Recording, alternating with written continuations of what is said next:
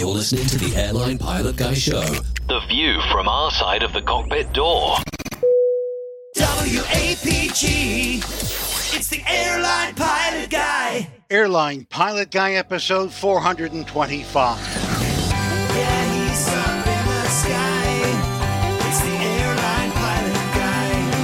Hello, you're listening to the Airline Pilot Guy Show, the view from our side of the cockpit door, with your host, Captain Jeff, broadcasting live from Studio 4G at the Wyndham Grand Pittsburgh downtown. Today's show is recorded on the 16th of May, 2020. Yeah, he's up in the sky. It's the Airline Pilot Guy. Put your light and he's flying by. With the Airline Pilot Guy.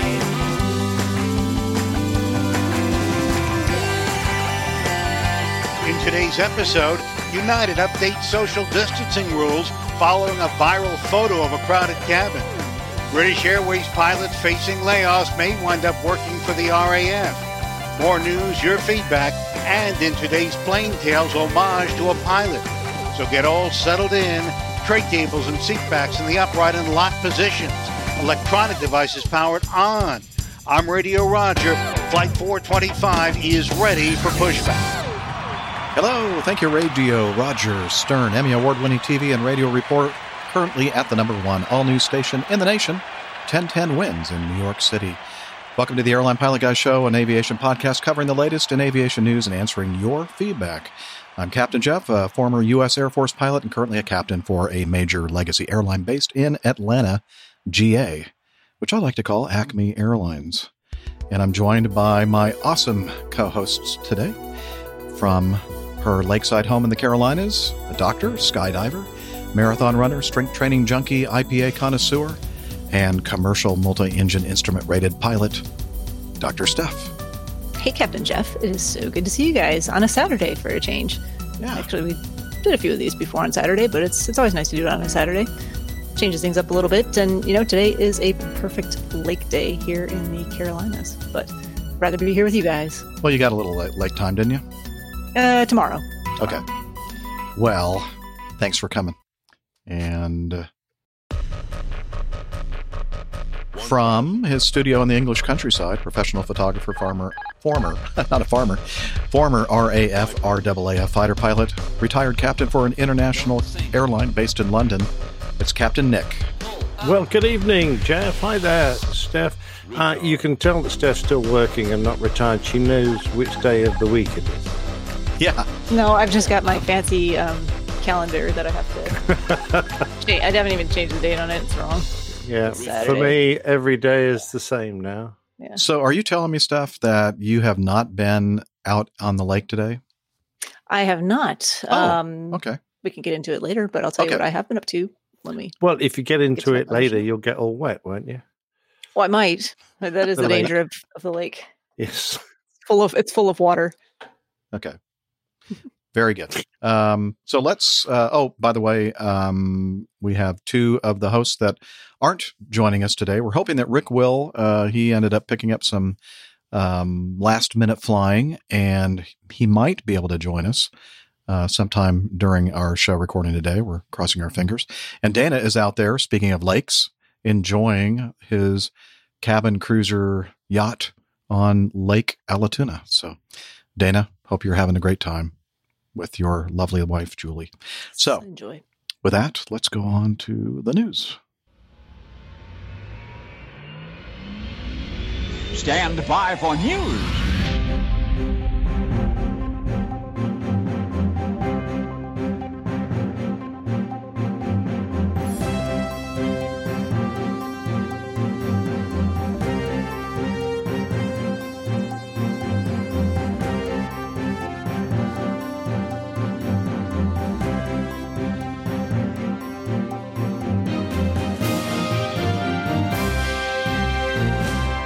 Let's start with the first item in our folder. We're going to cover a lot of COVID-related stuff, but I don't want to dwell on it. So we're going to try to knock it out as quickly as we can because, it's kind of negative, kind of a downer. So we'll just kind of touch upon some of these items here in the folder. The first one, the impact of COVID-19 on U.S. commercial passenger airline fleets. And this is from the airlinereporter.com.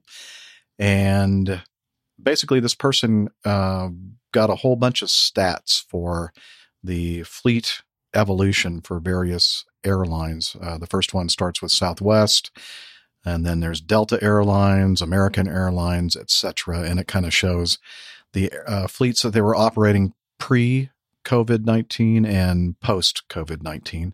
And of course, that's changing day by day. But it's an interesting article and interesting graphs. So we'll have that in the show notes for you guys to check out. They're a little hard for me to fathom. I'm trying to work out what they're all about. But I tell you, the amazing thing is, it's just the drop-off. The total number of reductions. It's quite dramatic, isn't it? It's like especially when you see it in graph form. It's like across, and then just just and then boom. Yeah. It's a death. But I guess if you want to see which fleets are hurting the most, this is a very useful tool. Well, it's not just one fleet. Unfortunately, you look at it, it's pretty similar across. Occasionally, there's a fleet there which is hanging on in there. I noticed some, the Frontier, the A320 Neos, that they've hardly dropped at all. But I mean, it's interesting. I guess if you're in that airline, it's useful to be able to find out how your airline is performing. It's interesting that it appears that at Southwest, the 737 fleet is doing okay. Do they have any other aircraft, Jeff? No. No. Oh, okay. You didn't have to point that out. That was a trick question, wasn't it? The only other one I'm looking at is Allegiant has a big drop off, and then it climbs right back up to kind of halfway. Did you? Yeah, I was like, never mind. Maybe we don't need to. Oh wait, we'll just continue flying. It's okay. Yeah. So anyway, if you're interested in all that kind of data, whatever you want to say, please check out this article in the show notes, ITSN. And moving on, speaking of fleets, big news from Acme's sister airline, Delta, announced just a couple of days ago that they have made the decision. Of course, we all knew that they were retiring the Mad Dog fleet, the MD-88s and MD-90s, and they were already in the midst of retiring that fleet or those fleets. But they've just really accelerated them to the point where this month will be the last month of passenger operation of those things. But then they kind of, in a surprising move, what was it? Just day before yesterday, I believe they said, we're going to also retire all 18 of our 777-200 fleet, 777-200 LR and ERs, and that's all they fly. That's going to cause a lot of downward movement for everybody else, because that fleet tended to have the most senior of the pilots at that airline. So interesting things going on there, but they're trying to get to a size to maximize efficiency in the future. So, it's all about survival mode at the moment, isn't it? Yep, it is. But you just got to adapt to the situation that you're presented with, and they are doing and I think they're one of the airlines that's really handling this the best out there. Well, of course, Acme is doing the best of everybody, I think. I'm not so sure. Nick disagrees. That's only 50% true, I think. Well, so if you look at that graph, we were always at 50%. So it just stayed where it was. All right. Item C. Coronavirus. Branson to sell galactic steak to prop up Virgin. And I've always wanted a galactic steak. I normally have a sirloin, but I thought a galactic steak, now that's got to be really good. How big would the steak have to be to prop up a Virgin? It would be humongous. To prop up a Virgin, though? Virgins aren't that big. Oh, okay. Yes. Sir Richard Branson is selling I don't know if it's the best prop for a Virgin. No. I don't know what that has to do with aviation at all, honestly. So should we just skip this one and move on? No. No, it's very good. He's selling a stake in his space airline to prop up his ground-based airline. Mind you, space airlines are ground-based when they start, aren't they? His air-reliant airline. What else can you tell us about this? He's looking to raise $500 million US dollars, which seems a reasonable amount for something that hasn't actually carried a passenger yet. I suppose it really is the technology that they have and all that proprietary stuff and all that work they've done. It must be worth something. Should be. Mhm. Yeah. Well, that might be an effective way to keep the airline Virgin Atlantic running after this whole thing. Yeah. Unlike, the big airlines, we aren't bleeding quite as fast, but, they're still draining away. Yes, and no matter how much you're bleeding, you still need that blood. Yep. In your galactic state. Yeah. All right. Very well. Avianca moving over to Italy. No, it's not Italy. Avianca is South America, right? Colombia? Is that where they're based? Colombia? I think so. I could be wrong, but I think it does say that in the... Okay. Yeah. Bogota-based Avianca. Looks like they have filed for bankruptcy on Sunday after failing to meet a bond payment deadline, while its pleas for coronavirus aid from Colombia's government has so far been unsuccessful. So I say Colombia because if I say Columbia, it sounds like South Carolina state capital. Easily confused. Yes. If it fails to come out of bankruptcy, Bogota-based Avianca would be one of the first major carriers worldwide to go under as a result of the pandemic, which has crippled world travel. So that's not good. I'm not sure what the bankruptcy procedure and ramifications are for airlines in Latin America, or South America. But hopefully they'll be able to secure some financing and be able to come out lean and mean after the Rona is over. So. Yeah, it's a shame to see such an old airline, it's been around a very long time struggling. Mm-hmm. But it has been, it's been close to the margin, isn't it, for quite a while. So it's hardly surprising it's going to suffer right now. Yeah. I think they were already working on some restructuring and everything before. Yeah. Mm-hmm. I'm going to skip to F because I think it has more to do with everything we've been discussing than E, and we'll go to E after this one. This was interesting, I thought, very clever. British Airways pilots could be seconded to the RAF for up to 4 years. This is from the dailymail.co.uk. BA pilots who face losing their jobs because of the coronavirus lockdown could be given temporary Royal Air Force roles. The pilots union BALPA is in talks with the Air Force to send pilots into RAF roles for up to 4 years. BA and the RAF have had a working relationship for years where military pilots have joined the commercial airline. But the devastation that the coronavirus lockdown has caused the travel industry has reversed these roles. The RAF will select individuals based on suitability, including background, relevant experience, and qualifications. BAPLA said in a memo sent to BA pilots. Yes. And that's not the only time that occurs in this article. So oh dear. Let me have fun with it. A bit hasty on the keyboard, I think. Editing. Yeah. Spell check. Right. Well, spell check probably wouldn't have helped. Wouldn't catch it, but editing would. Yeah. Paying attention. That might help. Come on, Daily Mail. They have discussed secondments between 18 and 48 months, but any final plans depend on BA's willingness to welcome pilots back to the commercial airline after secondments are completed. BALPA has entered urgent negotiations with British Airways about its proposed job losses, and the company has yet to justify the scale of its planned cuts. We will fight to save as many of those jobs as we can, said BAPLA. So obviously we have a couple of unions involved. BALPA yes, and BAPLA. For the sounds of it. Well, I hope actually they consider including other pilots because there are other airlines that are also represented by the British Airline Pilots Association. So I don't see why they should sort of hone in on British Airways, other than the fact that British Airways pilots form the majority of the pilots that belong to BALPA. Yeah. And it's interesting. I'm sure there'll be some ex-military guys there who might be able to pick up some fast jet jobs, but I'm pretty sure most of them will be required flying heavies, which is more appropriate, really. And don't forget that the Royal Air Force has a number of A330s. So any A330 qualified pilots, and there's bound to be some from Virgin Atlantic who might want to take that up, will probably be best qualified to go and have a go on those.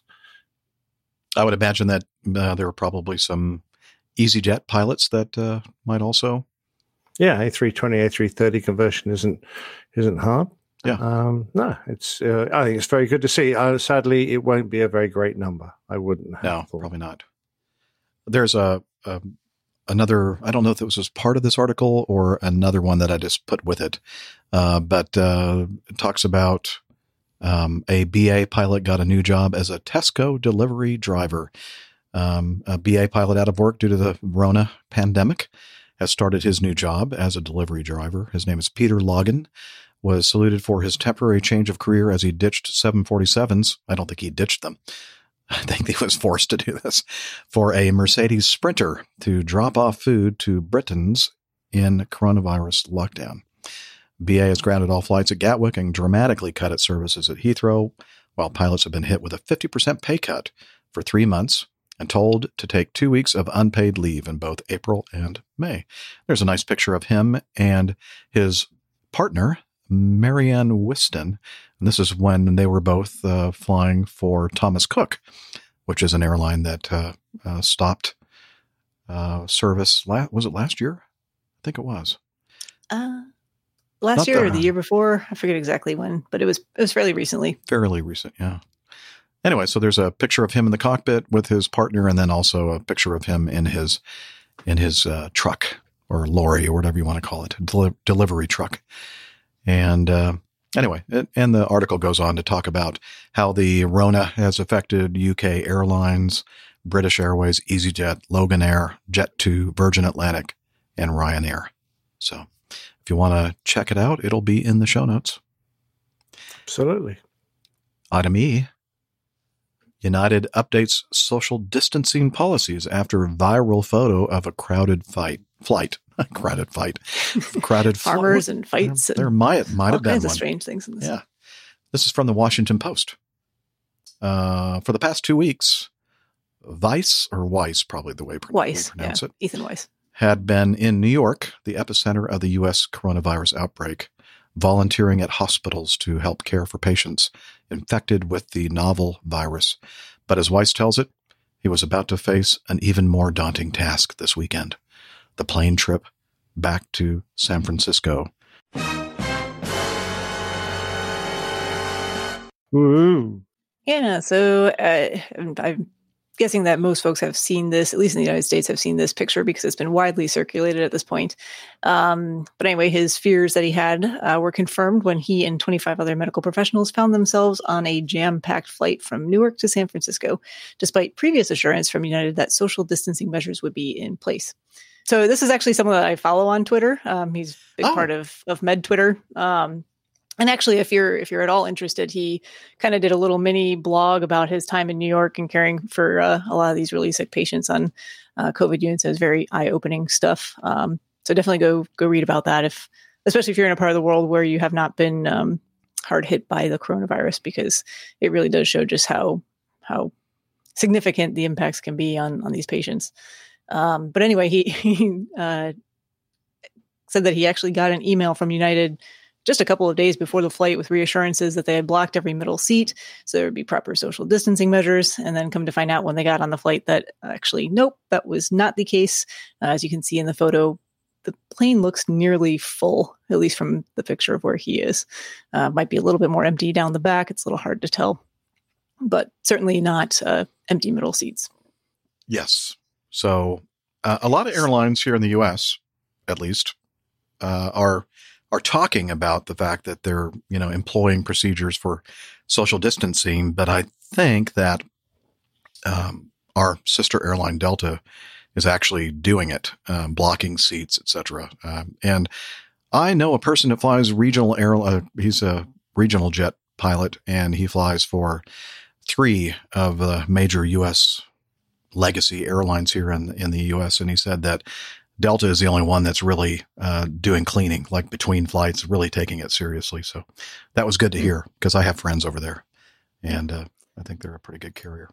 Well, they And I announced a new regime, didn't they? A new standard of cleanliness on board, and it sounds like they're actually fulfilling that, which is brilliant. Yeah. Mm-hmm. Yeah, you don't want to be saying that you're going to be doing something and then not making good on that promise. Although United did apparently, I think they've replied to Dr. Weiss and said that they were going to adjust their seat selection system so that folks don't have to. Yeah, we said we were going to do that, but now we're actually going to do it. Yeah. I think we said we were going to do. Okay, going forward. We'll do it now. We probably. Now I have to say that on Acme, and I think a gate agent did this because we've been doing a lot of deadheading lately because of the wacky schedules because of the pandemic, and so we have a way to go in and kind of choose you're given a seat, and then you can go in after that and like change seats, and usually we move ourselves from economy to comfort plus, that transition area between economy and first class. And that tends to be the area where there are more seats available and there's more space between passengers and that kind of thing. And then first class and the airplanes that I've been deadheading on have 16 seats. So basically 2 and 2 times 4 in first class. And so I was on one of these deadheads a couple of weeks ago, and I walked up to the thing and they go, "Oh, moved you up to first class." And I'm thinking, "Oh, okay." So I'm expecting that I'm going to sit in my first class seat. I think it was she or he assigned me for, a 1C. So that would be the aisle seat on the very first row on the right side. And I'm thinking, okay, nobody's going to be sitting next to me, right? Because of social distancing. And no, this agent packed the entire first class. So we're sitting like right next to each other. I'm thinking, I don't think this is the way we're supposed to do this. Yeah. And so I appreciate this, but I might go back to where I can be by myself. So what I do now, I deadheaded yesterday up here to Pittsburgh. I went up and said, don't upgrade me to first class. I don't know if it's available or not, but don't upgrade me. I'd like to stay in my seat that I picked for myself in economy comfort or whatever. And the gate agent said, okay. So anyway, I don't think they're doing that anymore. I don't think they're packing the entire first class section. I think that was just one of those things that the agent thought he was doing a good thing, but right. Although I guess theoretically you have a little bit more space in those seats just because they're not, the seats aren't packed as tightly together, but still not a lot. No. I mean, anywhere you cut it, you're not getting your 6 feet or 2 meters of separation in an airplane row. So nope. You're right. All right. Anything else to say about social distancing and wearing of masks on airliners? I think we're going to talk about masks with the next one a little bit more, because actually there was a question from Captain Al, just a brief question, but let's move on and we'll get to it. Okay. So this is a very important breaking news item here, item G. Major airlines to require face masks on all flights. And there's a picture. I should probably share that so everybody that's with us live in the chat room can see it. So see that? So it's got a mask and a hearing aid by the looks of it. Oh yeah, I see on the left ear. Yeah, a hearing trumpet. It's a very big hearing aid. So this if you're listening to the audio only and you're not looking at the show notes, this is a 787 Dreamliner, and it has a big giant blue face mask on the nose cone. That's pretty funny looking. Something that the folks who created the movie Airplane would do. Yes. We're requiring all. We're just complying masks with the rules. Yes. That's all. I'm just a bit worried. It doesn't actually say remove before flight. I hope they think about that. I mean, it's probably just going to blow off at some point, but it's all right. So the question was, are airlines handing out masks to passengers who don't show up with their own mask? They are. At Acme, they are. I don't know that that's standard across all airlines, but I know that the vast majority of airlines are requiring masks for all passengers. Right. In the US and there's a pretty good supply at Acme for those who show up without the required mask. And from what I can tell, based on riding in the back on my deadhead flights, everybody is complying. So that's a good They thing. have the mask over their nose and mouth. Yeah, believe it or not. Some even Really? over their ears. Just I don't know wrap why. their whole head up in a scarf. Sure. So why not? You can't be too careful. Are they actually policing where they stick them, though? Or have you got to put them on your face? Well, And if you put them on your face, have you got to put them on your mouth and nose? that sounds familiar. All right. And let's see, anything else? No. All right. Now let's get serious. This one is not a happy story, but it's real, and it has nothing to do with coronavirus as far as we can tell. On May 8th, was it? This is from CBS Austin. Anyway, sometime during that week, the engine cowling, of a Southwest Airlines flight 1392 from Dallas shows visible damage after a person was struck and killed on the ABIA runway. What does that stand for? Austin.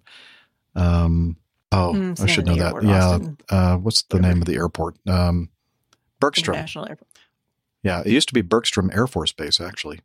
And then the Air Force relinquished control, and now it's the city airport, Austin Bergstrom International Airport, Thursday night. A photo of the engine cowling shows visible damage. The image provided to CBS Austin by a source familiar with the accident shows a sizable dent to the leading edge of the cowling on the left of the engine of the 737. The FAA said in a statement that the pilot of Southwest Airlines Flight 1392 reported seeing a person on the runway shortly after the plane touched down. Tower Southwest 1392, we believe there might be a person on the runway. Southwest 1392, where exactly do you see the map? Well, they're behind us. They're behind us now. Southwest 1392, Roger. So you saw them just as you touched down? Affirm. 1392, Roger. Your discretion, taxi vehicle, Golf 2 to parking. 200 ground. Did you copy the report by the Southwest about somebody possibly on the runway? Affirmative. The Southwest is parked on golf right now. They're just holding on to position. They said when they touched down on runway 17 right, they spotted somebody on foot on the runway out there. Southwest 1392, I have a number for you to copy down. The supervisor would like to talk to you, just in case they have any more questions. I haven't heard anything yet. They're checking the runway right now. I know we just closed down the runway, but I'm not positive if anything was found out there. A mysterious illness affecting children mysterious who have been diagnosed illness. with COVID-19. Yeah, we don't want to hear about that, do we? Okay. No. So we have a number we'd like you to copy down. We didn't do anything wrong. It wasn't our fault. No, that was a okay number. Yeah, it was So okay we just need more in this information. case. Not, hey, you really screwed up and we need to talk to you. There was a lot of discussion about this on various forums out there. And, some people, and I think that there are people that are not pilots or airline pilots that said, well, they should have seen that, before they touched down or whatever. I'm thinking, yeah, we're coming in pretty fast. And it's right around sunset in Austin at 8:15 in the evening. That is on that the day. hardest time to see anything. It is. It's just, the light comes in from that low angle and it just really obscures a lot of things that you might see otherwise. And even if it was the middle of the day, I don't know that they would have been able to see someone. Yeah, it's not like another airplane on the runway. It's a human. And, those runways, I think that's 150 foot wide. No. Yeah, a runway's a mile or two long, and trying to spot something a mile in front of you when you're coming down, and your eyes definitely aren't, once you've cleared the runway as best you can, your eyes are looking for different cues when you're in the flare and actually touching down, and you wouldn't necessarily be ready to spot something like that. No, and by the time you'd see something like that and make some kind of a reaction to try to avoid whatever it is that you're trying to avoid, it's just too late. Your power's probably back to idle. And, even if you try to do a go around at that point, you'd be a couple thousand feet down the runway probably before you lift it off again. Yeah. So there was nothing they could do. I've told this story before, but I remember I mentioned I had someone run across the runway in front of me when I was getting airborne out of Lagos. Yes. And that was, I didn't see him until I looked up from the 100-knot check when we called the speed and looked up, and this guy was trotting across the runway.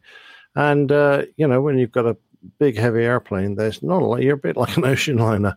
There's not a lot you can do to avoid someone. You can't take off into the grass to try and get around him. You put 300 people in the back at risk. So, and if you try and stop, it takes a long time to stop one of those things, even, with the fantastic brakes and reversers that we have. So there's not a lot you can do. It must be a very traumatic event to realize that you could tell in that that communication there with the tower that these pilots knew that they had struck and most likely killed a human on the runway. Interesting. I've got a few friends in the railway industry, and if a driver hits someone, a lot of suicides on the railways, sadly. I think they get about 6 months off if they wish it. And I would hope that these pilots would be treated very well after this, because even though you might try and brave it out, I suspect that event is going to, sit in the back of your mind for a long time. Yeah, absolutely. Anthony in the Facebook chat room says that reports said that they did try to avoid.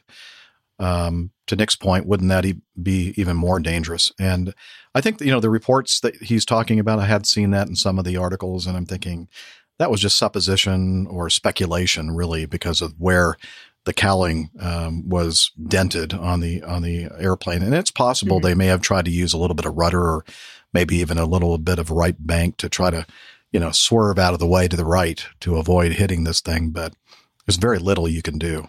You're going so fast. No, it's interesting. You can tell that by when they call up, there's a lot of uncertainty in their voice. But I wasn't sure that they knew for certain that they had actually struck someone or a person. But I was thinking if you did, you would feel that potentially, even on a large airliner. Yeah. Yeah, it would definitely be a big bang, I think. Yeah. And I'm not talking about the sitcom or the theory. Stuff, yeah. Yeah, really tragic stuff. So anyway. All right. Well, I don't know what else to say about that. It's just a bad situation. It's just bad that they had to experience that. Do we know where the bloke came from? I gather he wasn't an airport employee. He wasn't badged, and they assume he came over the fence. Is that right? That is true. I saw something just yesterday that said that they had identified, they didn't release who the person was, but they did identify the person who was not in any way related with the airport or airlines or anything else. Somehow it breached the security barrier and was just wandering on the runway. So, well, at least it's not a lack of procedure or a lack of clearances that, some airport worker who was put in a dangerous position. So if someone came over the fence, there's not a lot you can do about that. Kind of like that guy that climbed the fence in Atlanta and climbed aboard an Acme Mad Dog right wing. As they were attacked. Yes, I remember just wearing his underwear, wasn't he? Yes. Yeah. Interesting. So maybe he was related to that guy, and I don't know. Okay, probably not. Item I. So we talk about bird strikes every now and then on the show, and this one happened at the Zaragoza Air Base in Spain. A Spanish Air Force Airbus A400M suffered a bird strike, and there are a couple of photos here. Let me share them with you. Because it made a big hole in this A400M, didn't it? Oh, yes. Yeah. There's a lot of damage there. Seems like quite the bird. Big. You can see the aircraft's intestines hanging out.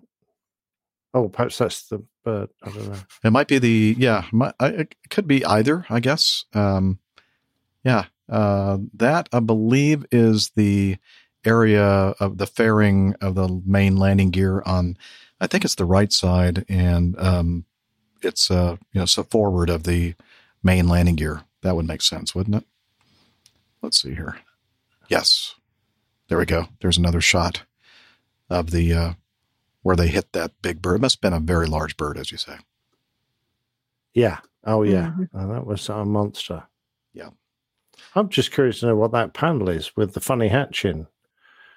On the side? Yeah. What do you reckon that is? That's where they throw out the pigeons, I think. I don't know. Homing It does pigeons. look like, let's see. It looks like a cat door that you'd have in your house. Yeah, for your pet to... I mean, it really Yeah, does. yeah, that's probably what it is. Yeah. In fact, this bird was probably trying to get in the trapdoor and it made a mistake. We have solved the mystery. Yeah. That's exactly what it is. Thank you, Nick. Yeah, it was a pet parrot. Anyway. Now it's a late parrot. Not, Yeah, very late. Not really much else to say about that. It's just that that was a very large hole in the side of a very large airplane. And it could have been a lot worse. Yeah. Okay. That's all we have in today's news segment. However, this is a special show, and Captain Nick has prepared a special plain tale for the occasion. And we're going to go ahead and play that now before we do our Getting to Know Us segment. So if you all are ready, let's go ahead and do that.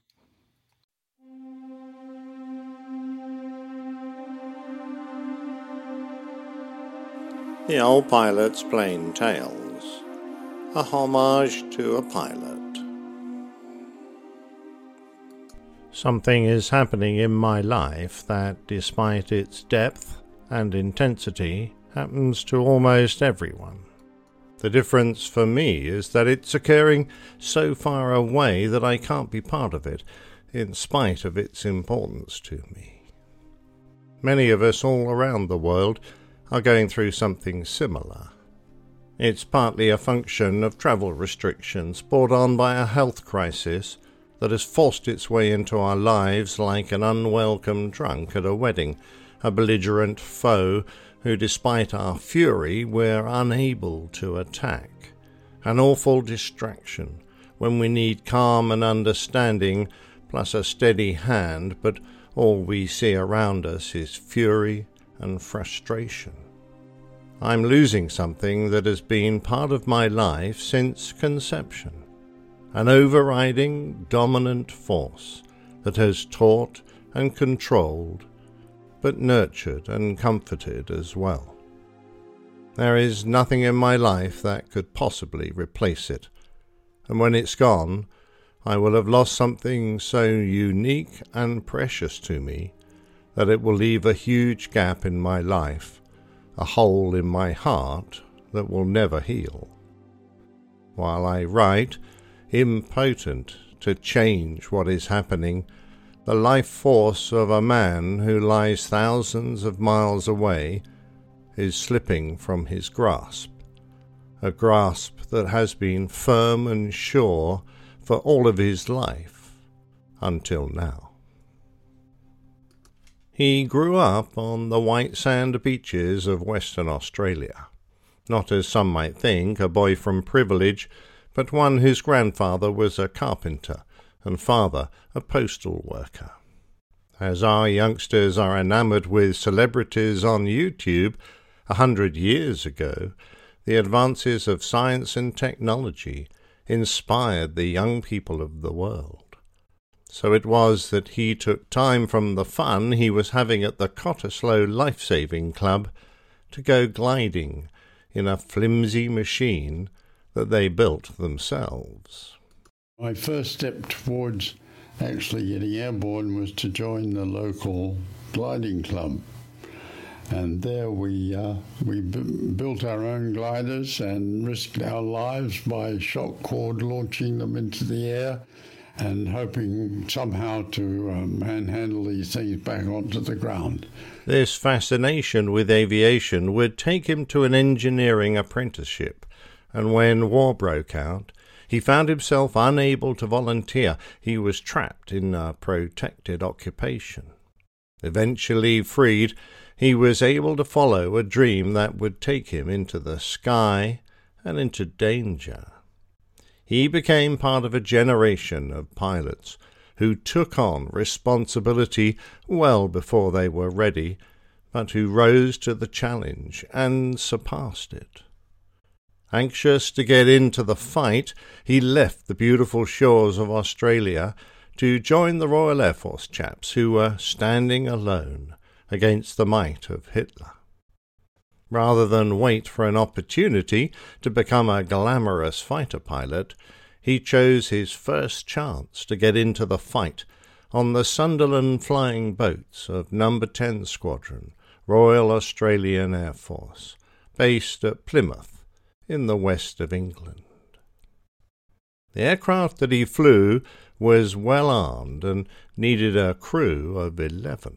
And we had an enormous amount of armament. The Germans used to refer to us as the Flying Porcupine because we had so many guns. Above the convoys of merchantmen zigzagging their way across the Atlantic, he found the patrols an enormous source of frustration. Leaving at last light, they would return to see the devastation and ruin that Nazi wolf packs of submarines had dealt while they were away.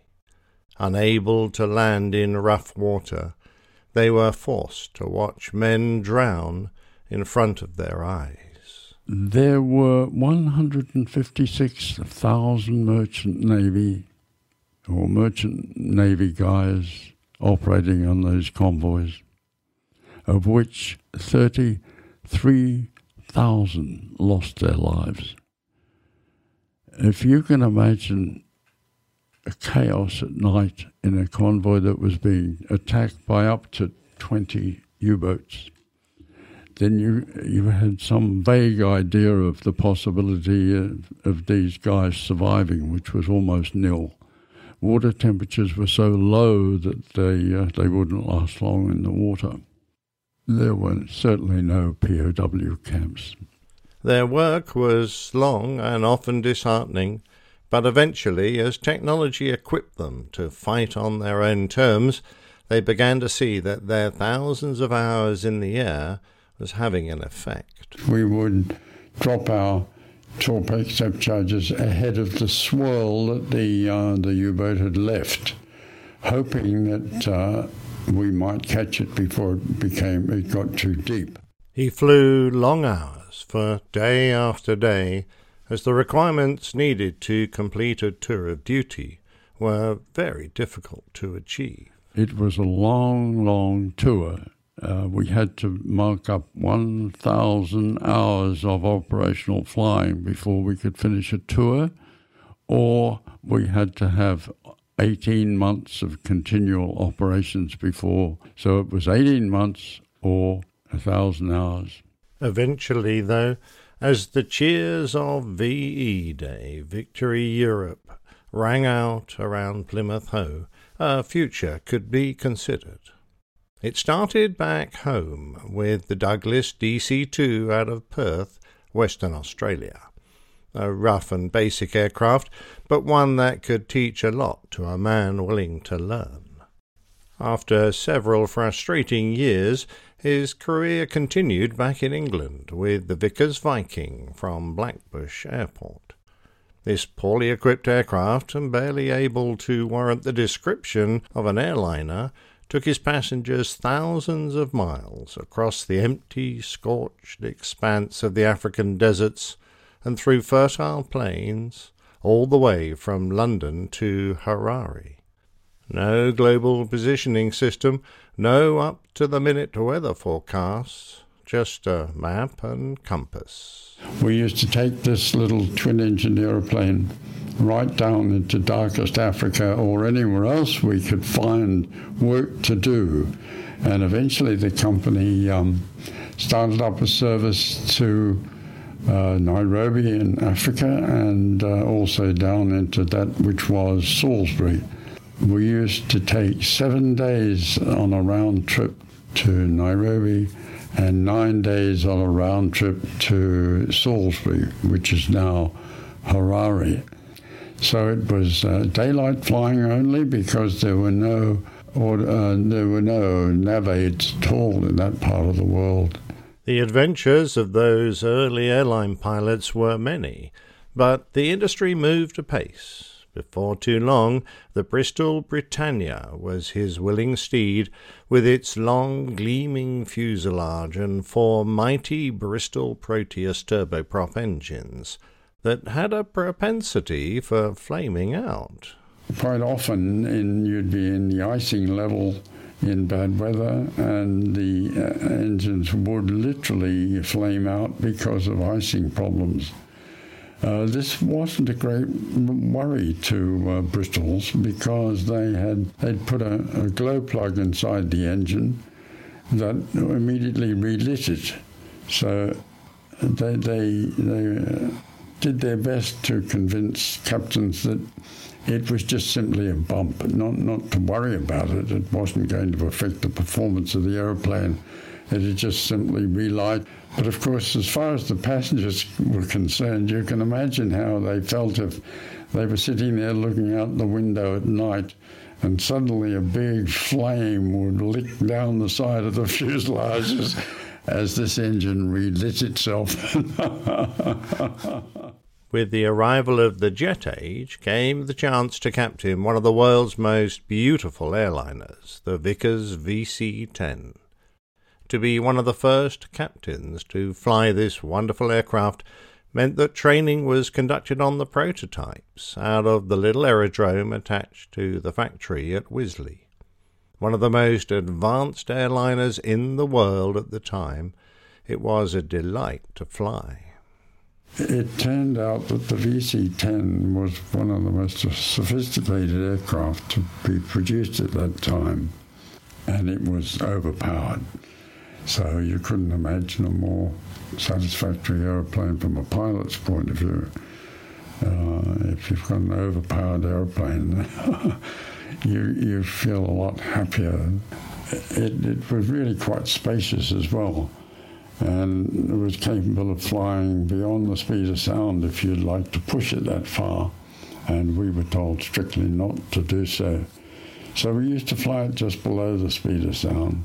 And they were perhaps in the days before everybody had to fly at the same speed, for instance, across the Atlantic. A takeover by another company led to a move on to a Boeing aircraft, the 707, which didn't prove to be particularly popular amongst the pilots who had left the VC-10. 707s. Now, the 707 was going to replace the VC-10A because it was equipped with fan jets and not straight-through jets. Therefore, it was much more economical, and also it had greater capacity. So therefore, it could bring the company back into profitability. Well, after the enjoyment of flying the VC-10, the 707 was a different kettle of fish. We used to call it a very nice piece of agricultural equipment.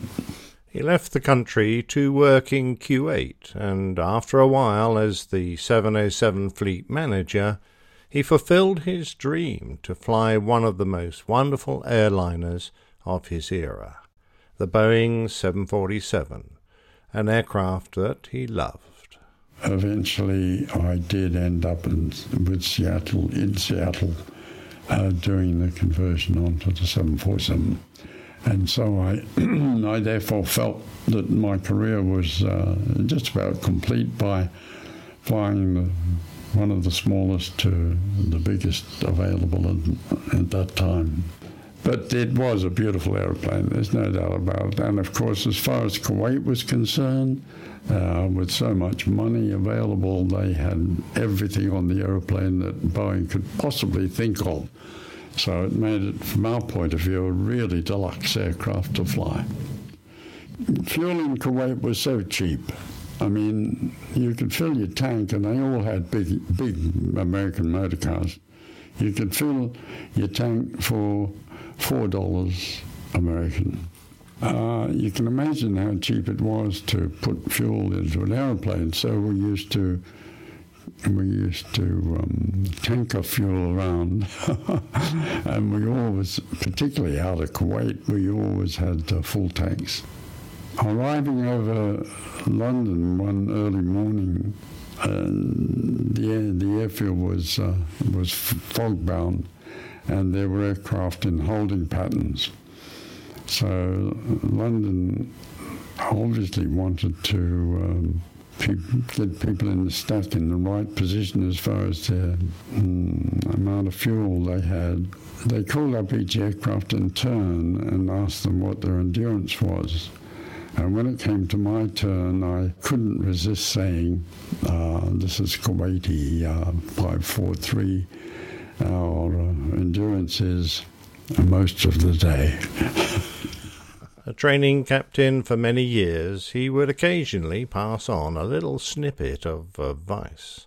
He once asked me what the first action should be following the warning of an engine fire. I came back with a list of possible actions like pull the throttle back, pull the fire handle, etc. No, he laughed, you sit back and light a cigarette. It was his way of telling me that following that rush of adrenaline you should slow things down a little so as not to make a fatal mistake. I remember asking him if losing an engine on the VC-10 was a problem. Or if you wished, you could just push the other three up. No, that's quite an aeroplane when you can do that with them. In retirement, he moved back to Australia to settle in Perth. But at 60, he still felt like a young man. With Carol, his wife, they both wondered what they could still achieve with their life. So they turned their jet-setting lifestyle into something practical. Carol had trained as a cordon bleu chef in Paris, and they met when they were both flying for the same airline. They had visited some of the world's most wonderful restaurants together and accrued a lot of knowledge about fine dining, so when a historic restaurant in an up-and-coming wine-growing area came onto the market, they sold everything they owned to scrape together the asking price. It was a big gamble. They were in the countryside of Australia, something of a backwater, surrounded by forests and farms, but they wanted to bring the delights of modern French cookery, nouvelle cuisine, and fine wines to Australians who were more used to big slabs of steak and a beer. They struggled. From a restaurant that used to sell $10 meals to the local Rotary Club, they had to alter the expectations of their clientele. Hell, they needed an entirely new clientele. Slowly they modernized the kitchens and altered the wonderful old building. The big house had been the home of an enormously wealthy timber baron who harvested the beautiful karri wood of the area and shipped it around the empire to become the sleepers of the new Indian railways and would even pave the streets of London. The house was exquisitely redecorated with antique French furniture, and the restaurant became a showplace for the wonderful New World wines being grown in the vineyards that were fast appearing all around. 6 days a week, 11 months a year they worked, until he passed his 70 years and 10 and on. By then they had been recognized as somewhere special and fashionable to go, despite the 4-hour drive from Perth. They won accolades and awards, but finally it was time to sell and move on, this time to an avocado farm. After building their own house, a wonderful creation on a ridge overlooking a valley which led to the ocean, they began to relax. By now I was the captain of my own airliner, and my proudest moment was to fly this wonderful couple from Hong Kong to London. A man who had let me grow up on the jump seat of his aircraft, I was now able to return the favour.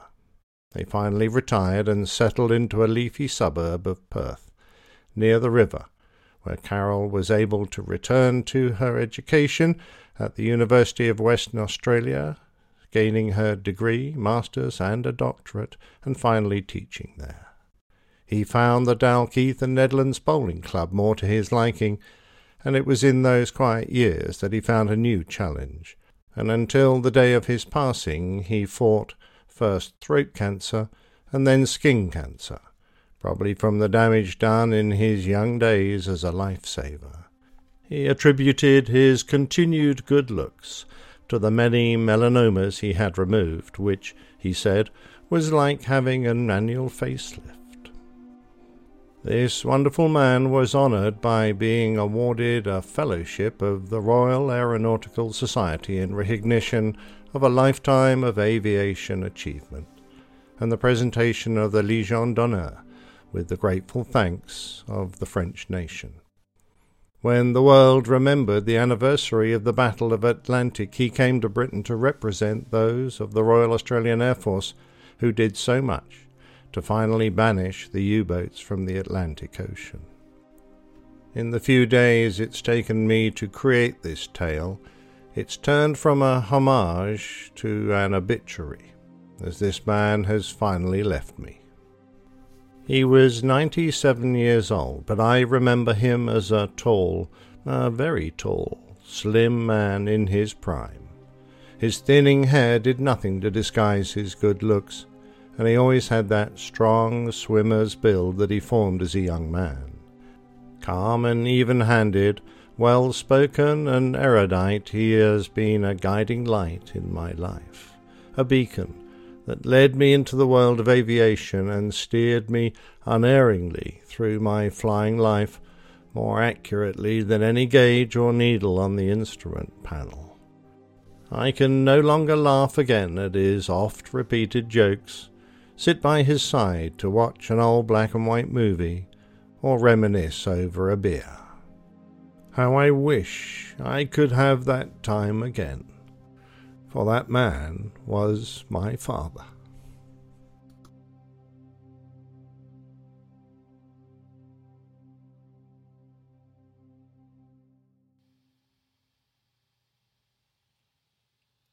I'd like to propose a toast to an amazing man who lived an amazing life and who produced an amazing son.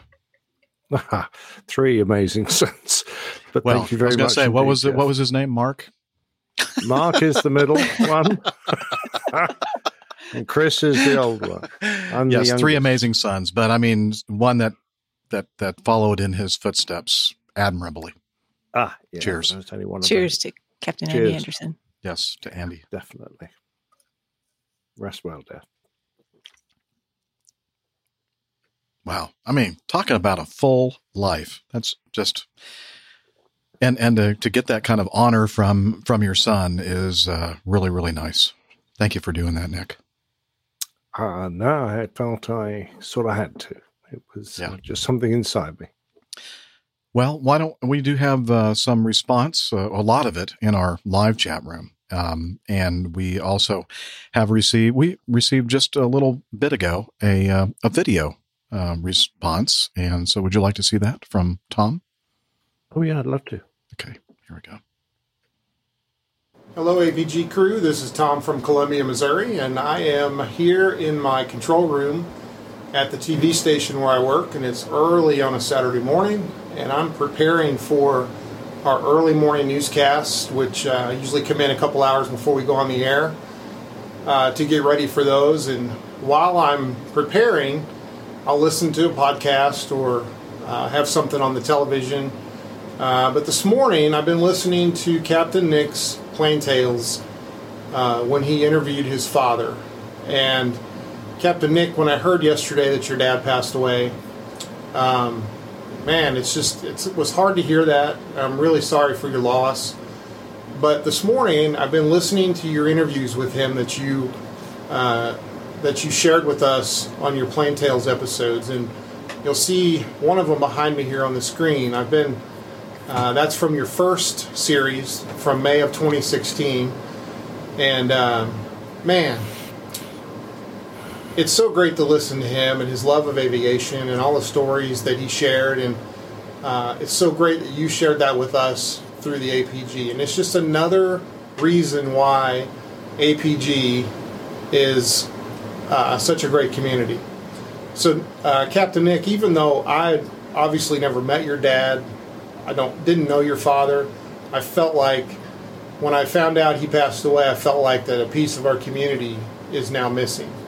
So I just wanted to thank you for sharing him with us And I just wanted to let you know that these plain tales they're really touching me this morning, and I just wanted you to know that. So thanks again. Sorry for your loss. My family's prayers and thoughts are with you for sure, and hopefully somewhere down the road we'll cross paths again.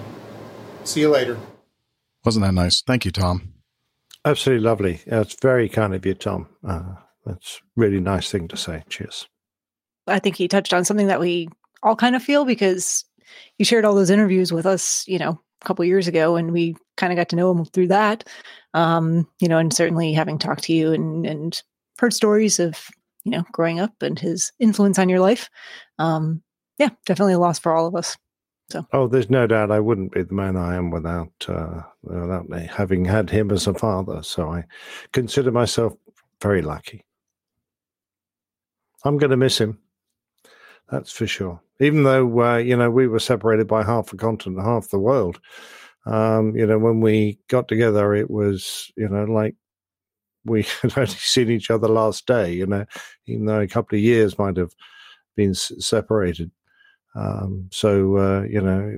got on very well. It's a shame. But yeah, I wish I'd had a chance to meet him in person. But I feel like I did. Mm-hmm. Based on the wonderful plain tales interviews that you did of him. Yeah, I'm so glad I did that now, because I've got something to treasure forever. Exactly. So life well lived. Yeah, 97. That's no wow, no small feat. Exactly right. Yeah. No small feat. Almost 98. I mean, wow, almost a century of life. Cheers. All right. Wow. Thank you. All right. Let me put this new screen that Nick prepared for. Oh, there we go. Thanks, Liz. And here we go. Let me play this.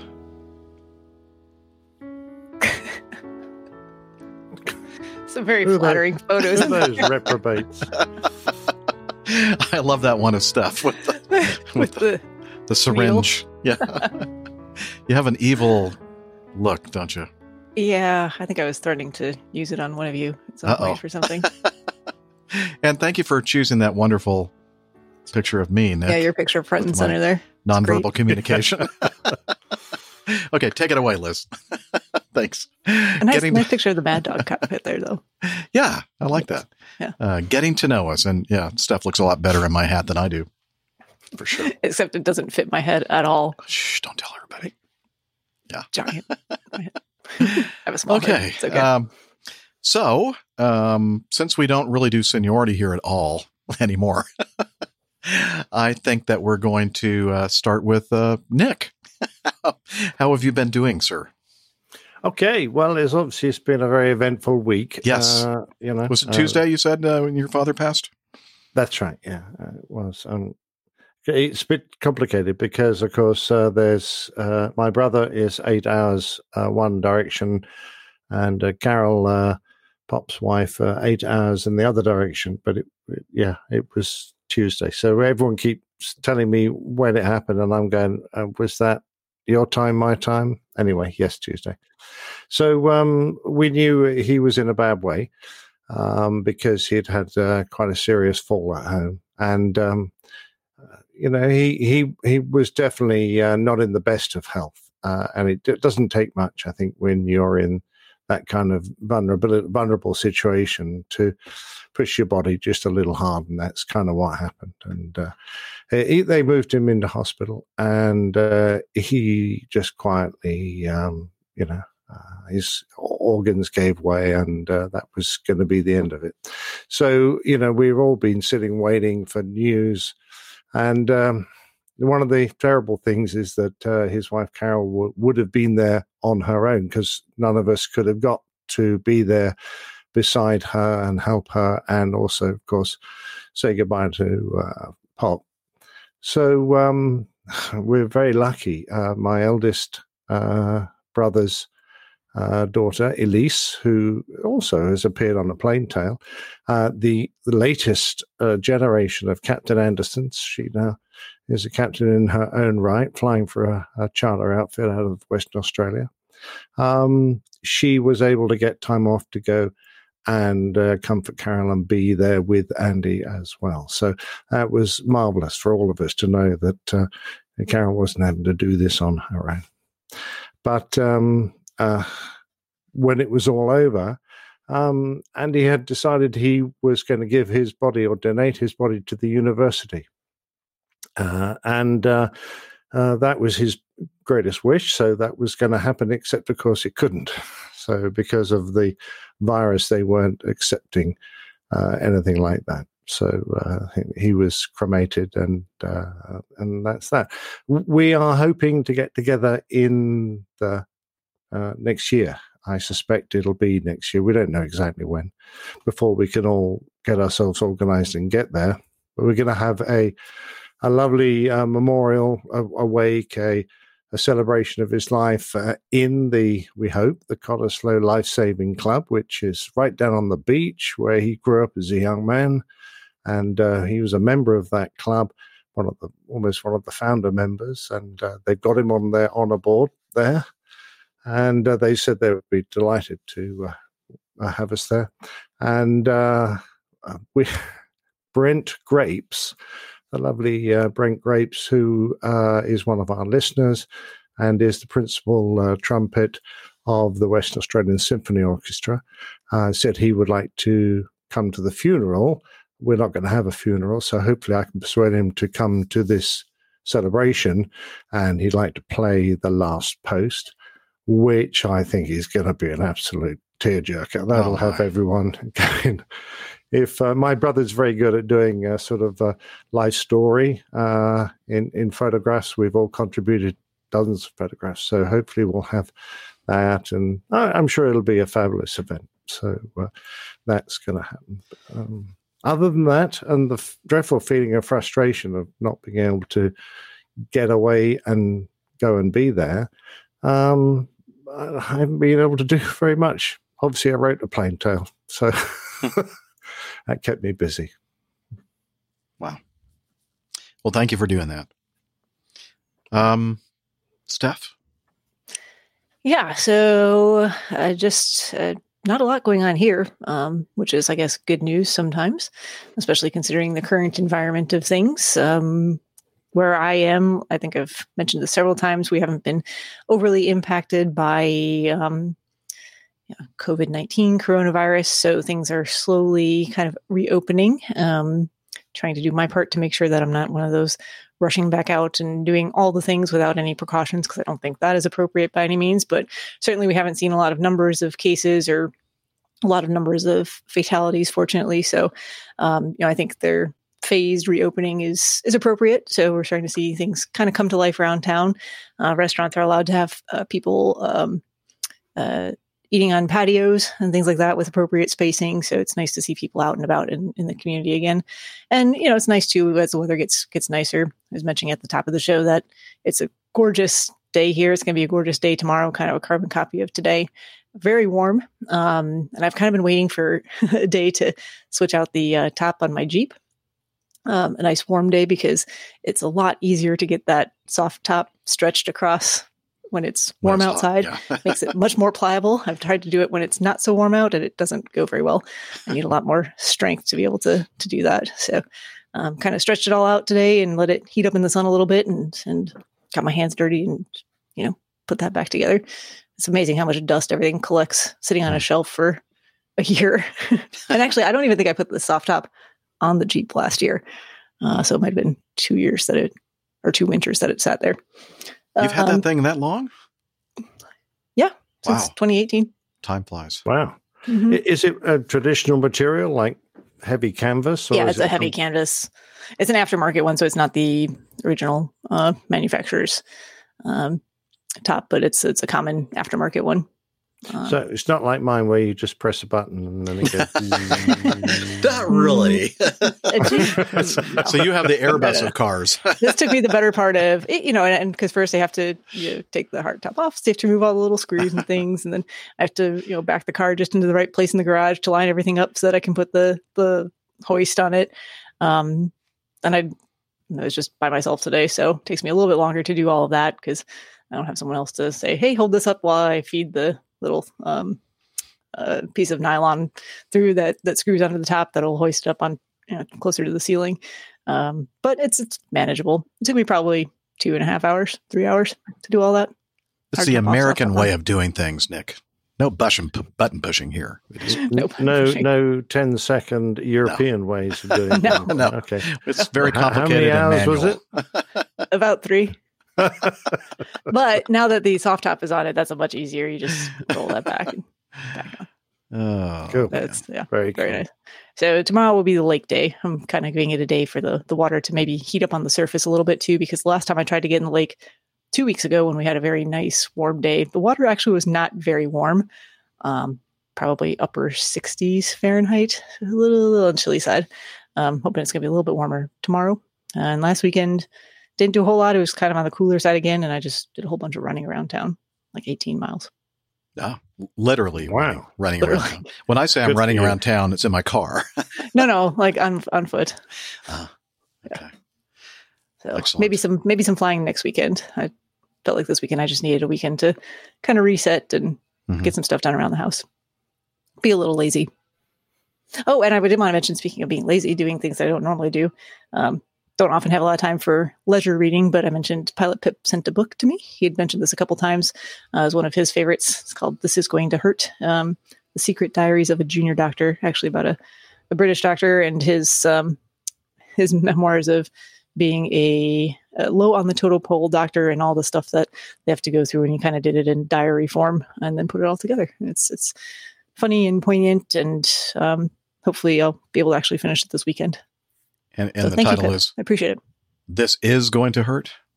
It says, This Is Going to Hurt. Yes. Not sure who.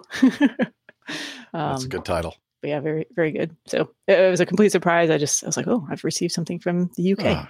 Very I nice. wonder what this is. So thank you. Very nice.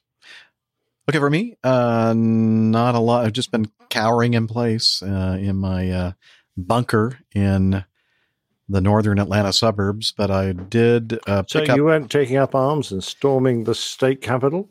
No, because we don't have to, because Georgia was one of the first states to start opening up for business. So, and things are going well for us. Good for you guys. Yeah. So yeah, I think it was like a couple of weeks ago when I got my hair cut, and things are almost back to normal here. Still waiting on my eyebrow lady to be able to see customers again. Me too. Yeah. I probably could use an eyebrow lady. It's your mustache lady. You need to probably she's in a neighboring state that has not opened up that type of stuff yet. So I have to wait a little bit longer. That's all right. So I'm thinking to myself, it'd be kind of nice to go out and fly. I just don't like sitting around not doing anything. So I looked at the stuff in the open time, and I saw this trip that I'm on right now, which is one deadhead leg on Friday. I'm off all day today, and then I fly one leg back to Atlanta tomorrow. And I'm thinking I can use this, and I can knock out my recovery flying obligation for the 1st of June. And that way that will give me a little bit more of an edge to actually get this trip. So I'm thinking, yeah, I could use the extra time as well.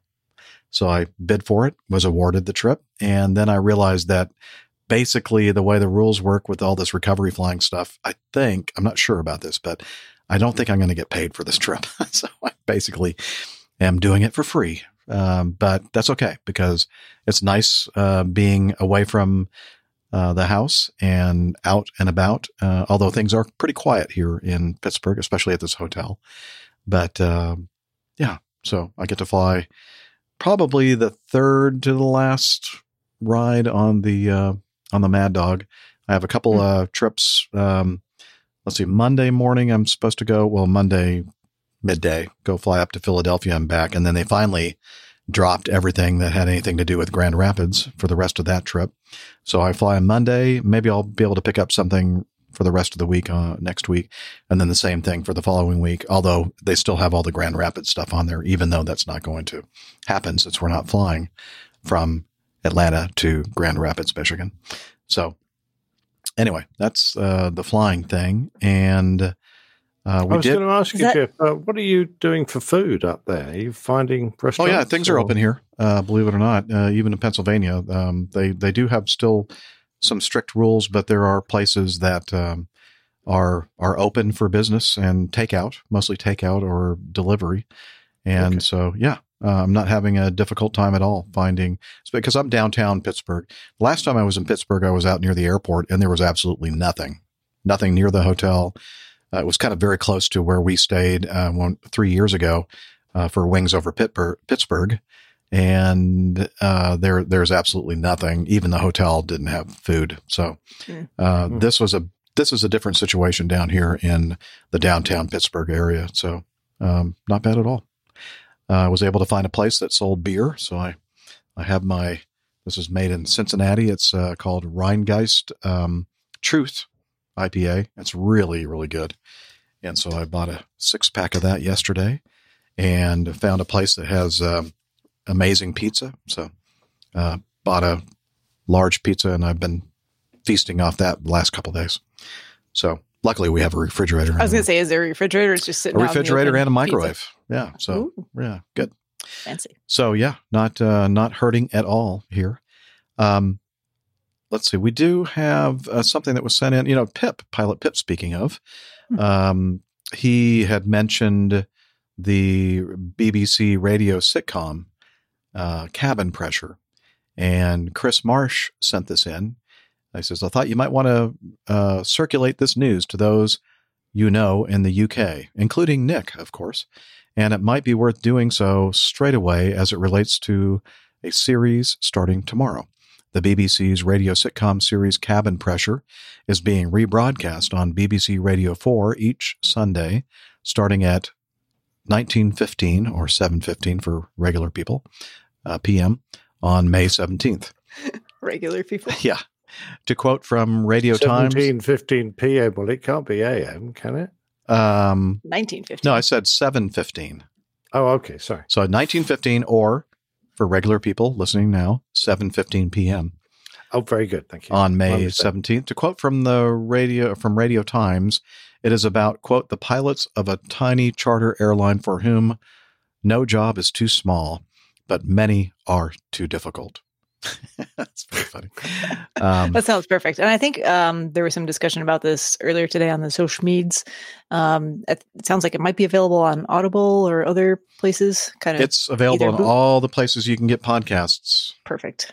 And it's called, somebody, and I don't think this is legal actually, but it's bootlegged. It's still there. And I actually downloaded it myself and put it on my favorite podcasting app called Overcast, but it's called Cumberbin's Treasure.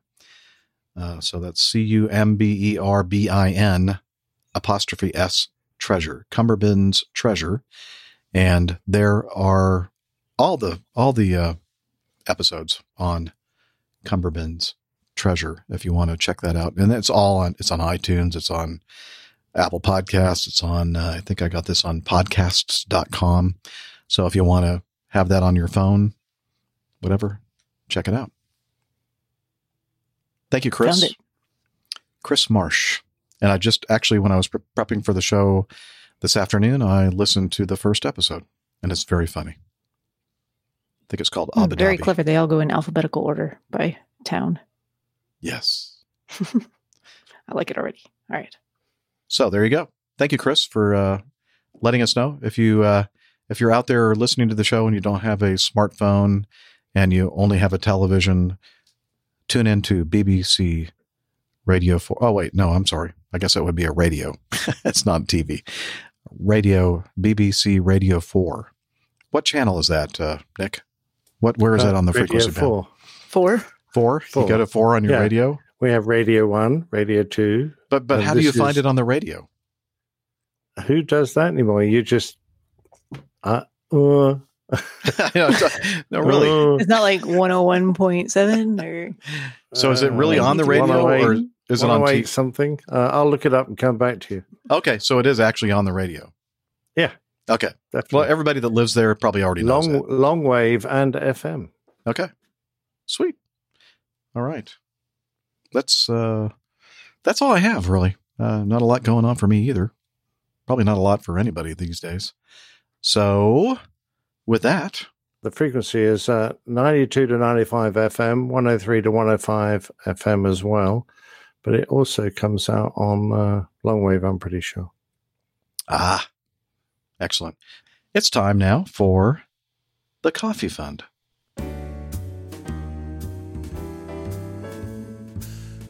Johnny, how much more coffee? No thanks. I love coffee. I love tea. I love the APG community. Coffee and tea and the Java and me. A cup, a cup, a cup, a cup, a cup. All right. It is now time to talk about these wonderful people who support the show.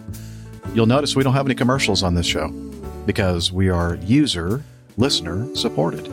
And since the last episode, a couple folks have used the Coffee Fund Classic method to contribute to the show financially.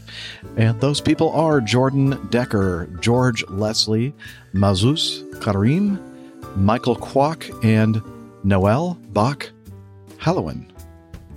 Or Halloween, not sure. Noel, let us know if we got that right. They used the Coffee Fund Classic method for contributing to the show. And we also have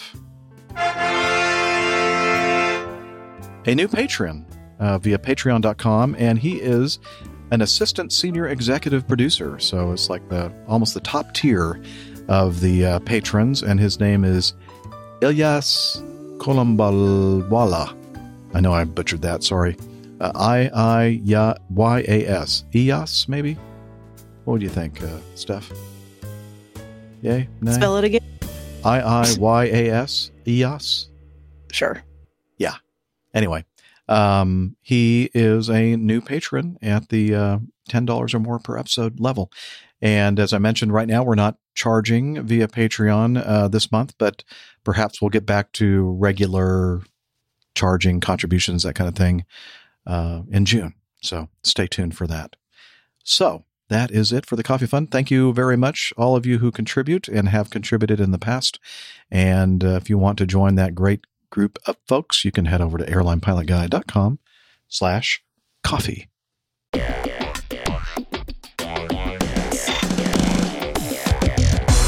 Captain, incoming message. See, I thought you were going to, Steph, here. We got to put you right here. Yeah. Okay. I was like, what happened look, there? I'm making a mustache on your face with my finger. Oh, wait. A little bit, picking Stephanie's nose. my camera is mirrored and it's too difficult to figure out which it's way. like I always go the wrong way.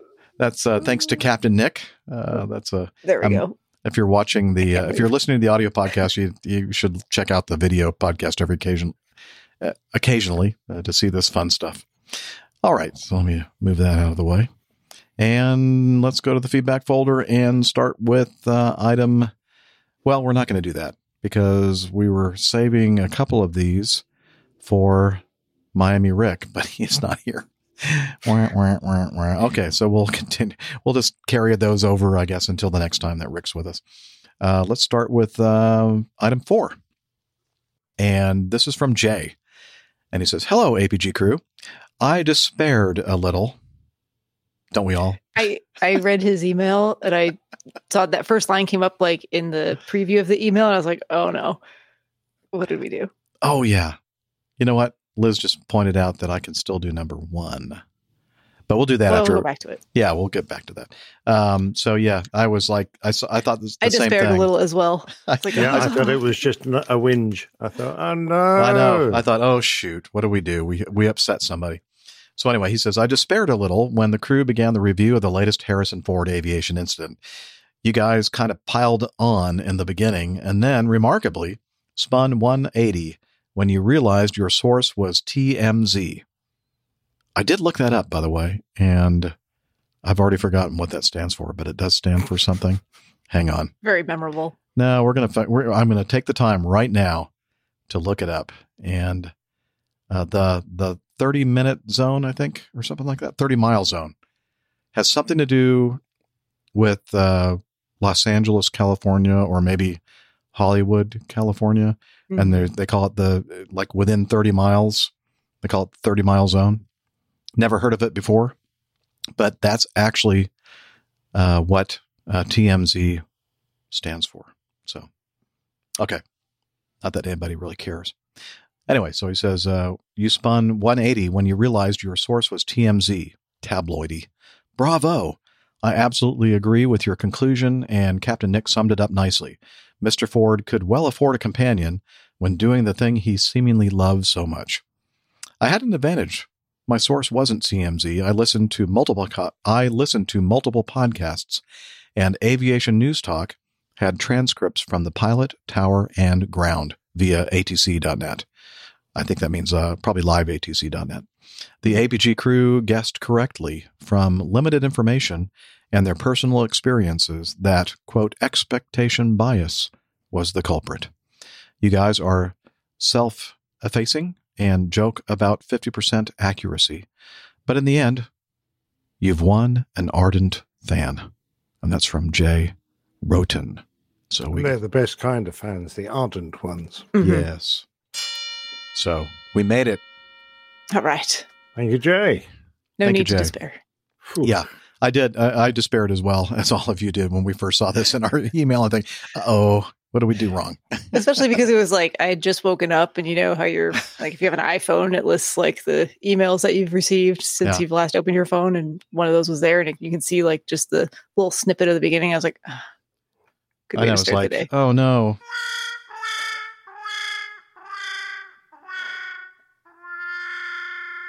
Sorry.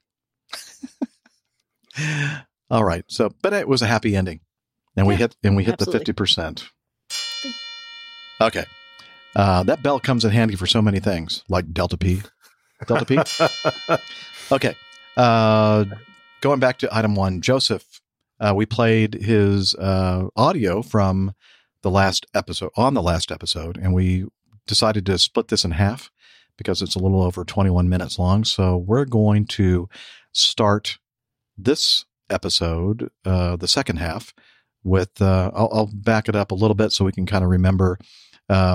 Joseph was talking about all these, amazing number of things and jobs that he has been involved in before getting into his aviation career. And I believe he was talking about getting into the gas and petroleum industry and something about industrial radiography or something like that. I'm not even really sure what that means. And off I went to do that, graduated with some pretty good grades in that as well, but literally a month after I graduated, the oil and gas industry crashed massively back in 2014 there. So we're in a really bad situation in terms of, yes, I had good grades, but I was competing for the same work as people who had many, many years of experience actually doing the job. So off I struggled for a full year trying to apply for jobs in radiography, whilst also working self-employed as a truck driver. So the money was still coming in quite nicely, but it was right on the time where I thought, this isn't going to work. I am not going to get into the oil and gas industry, so maybe it's time to perhaps just accept my fate that I'm going to finish working up as a truck driver before I eventually obviously move on to the pilots. That was always one thing that was clear, that was what I wanted to do more than anything else in the world.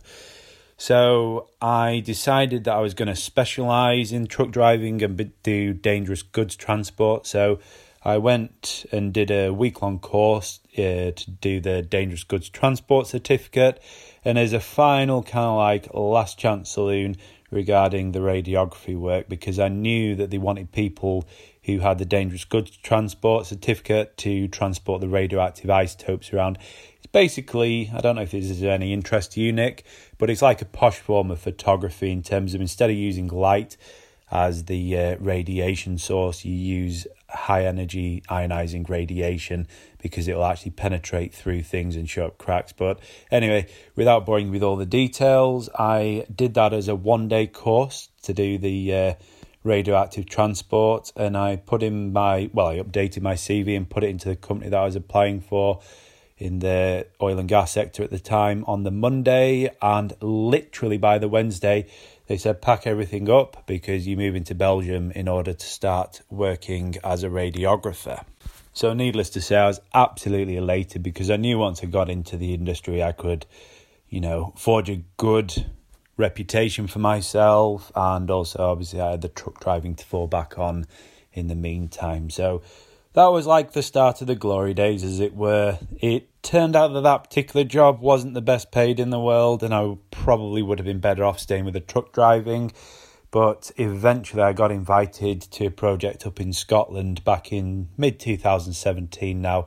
And really that was the beginning of the end of my working life as such, because it was paying more than enough money in order to start making some massive strides towards paying for my pilot's course. So I worked that for the remainder of 2017. And as obviously I was a self-employed contractor, I was expecting that I'd get laid off in the winter time and probably not invited back. Not because I'd done anything wrong this time, but simply because as a contractor, you're always kind of bottom of the priority list. They'd much rather put their own guys on the project. But anyway, my plan was I'd finish up around Christmas time because it was rumoured to be finishing then anyway.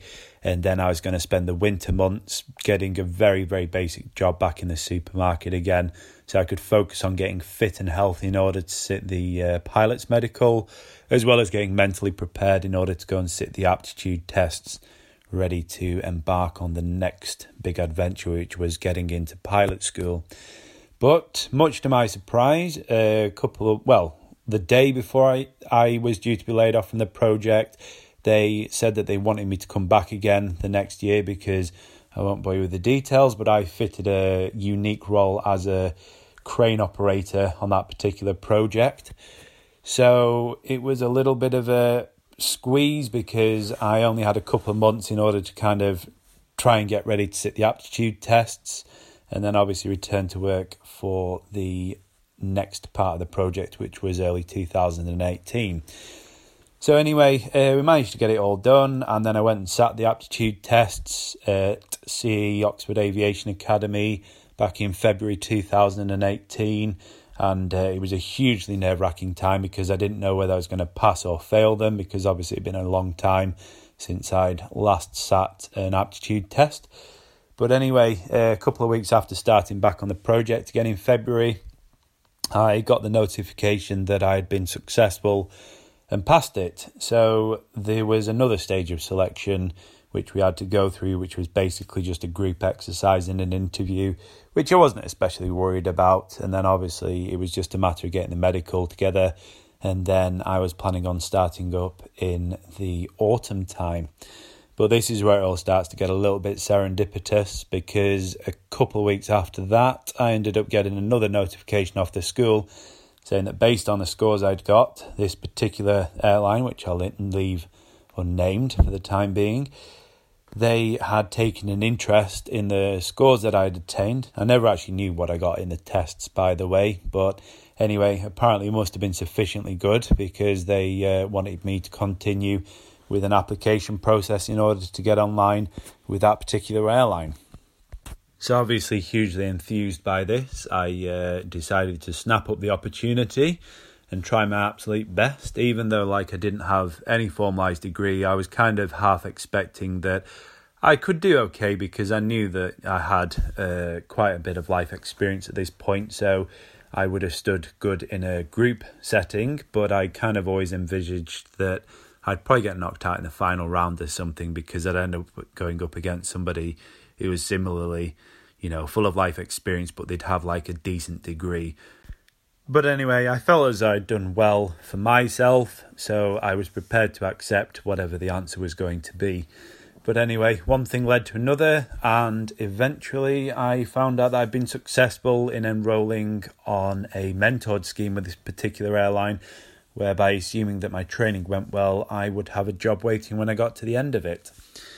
So anyway, I completed the project, went off and got the medical, which all went smoothly, and got the finances in order, and then enrolled on the course back towards the autumn of 2018 at the age of 30.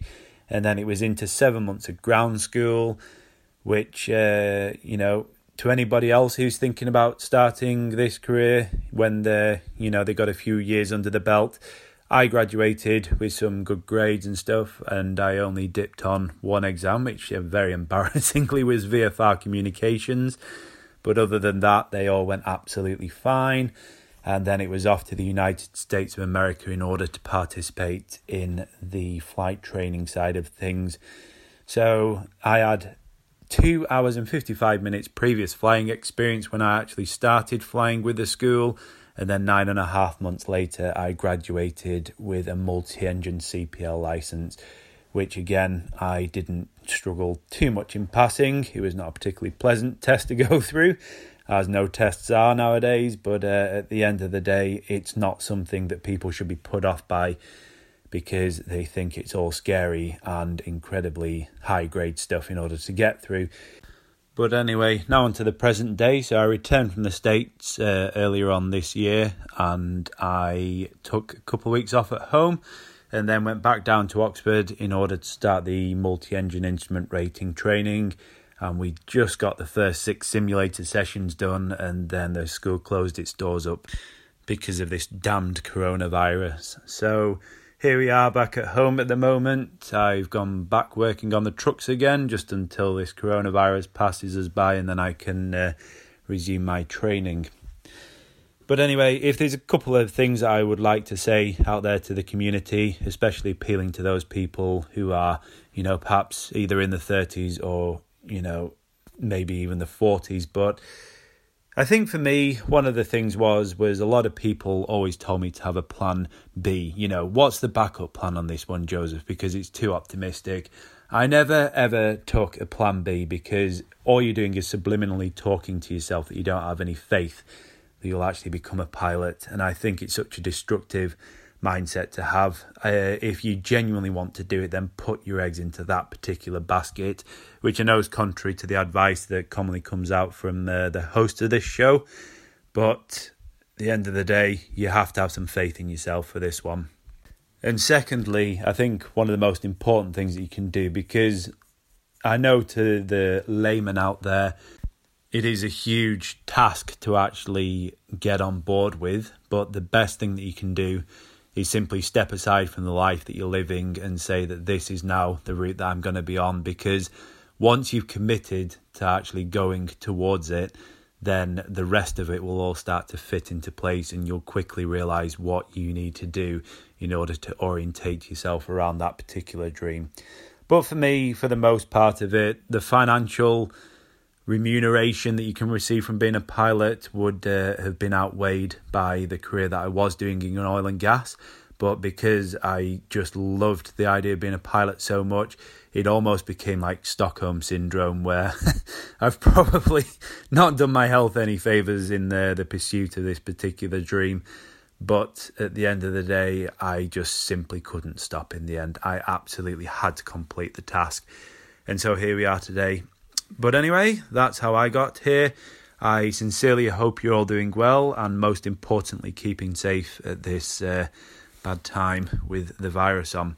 But anyway, take care of yourself and hopefully I'll catch you at some point in the future. Thanks, Joseph. Kind of interesting what he said regarding not having a plan B and that that kind of attitude, like, well, I'm not going to have a plan B because that would mean that I'd have some way to like get out of out. Yeah. Interesting. Don't give yourself the out if you don't want the out. I've no doubt he could have returned to a career, in radiography or even truck driving. But no, I admire him for his single-mindedness, and I think you need an element of that if you're going to get through. Certainly in as short a time as possible. You've really got to put everything else aside and blink yourself and plow on and have absolute confidence in yourself, because nothing worse than trying to second guess your decisions all while passing all these exams and flying tests, because you just put yourself under a dreadful amount of pressure, additional pressure doing that. Yeah. Yeah, and he acknowledged we've talked about having a kind of a fallback or a backup plan, or doing your degree in something where you could have a career somewhere else, and that's all good advice too. But it kind of goes both ways, doesn't it? If you have that out, maybe it's tempting to take it when perhaps you should have persisted a little bit longer.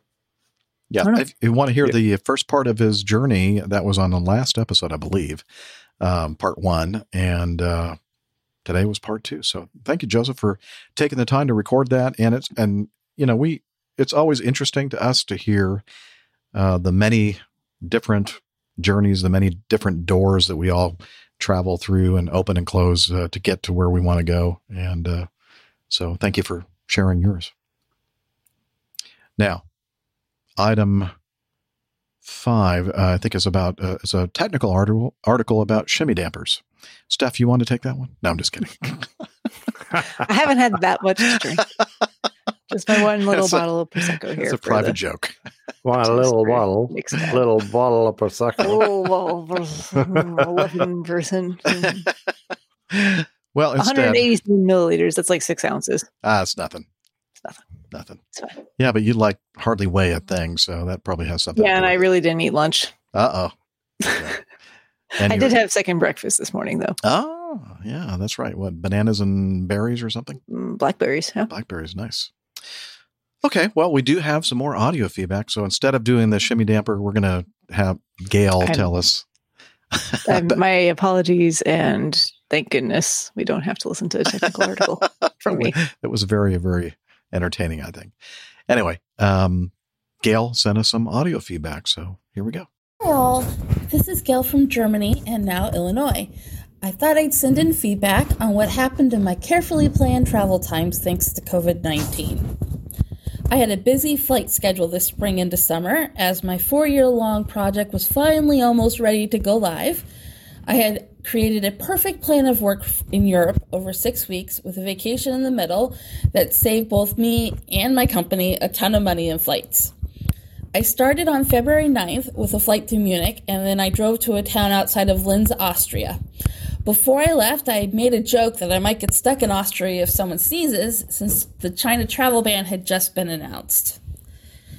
I worked for a while, about 2 weeks, and Italy identified its first case of local transmission on February 20th in northern Italy. I had a flight that returned me to Chicago on February 21st. The only screening in Munich that I was asked about was if I had been in China in the last 14 days. I returned home, and then on February 25th, the first case in Austria was detected. It was in Innsbruck, where I was actually going to be on my next trip that was going to leave for the next few weeks. Oddly enough, I had a number of colleagues that were booked to stay in the hotel where the couple worked. I had booked a guest house in the country near to the office we'd be working in, so I felt quite smug. Plus, it had a farm with cows to pet, which I was very excited about. I then flew to Denver on March 7th, although I was pretty nervous, and returned to Chicago on March 8th. And the idea was I went there for my nephew's birthday and to visit with my grandmother, whose health has started to decline, unfortunately. I was worried enough about my husband catching it that we sanitized all the touch points on our seat. We also made sure to keep a 6-foot distance from my 95-year-old grandmother at all times. And at this point is when I started my nonstop hand washing and attempting to stop touching my face. Both flights were still pretty full, which is expected for flights to Denver at that time of year. I know I've always had to pay what I felt like was a fortune thanks to skiers and spring breakers. At this point, my upcoming travel was a flight from O'Hare to Munich with a drive to a town outside of Innsbruck on March 15th.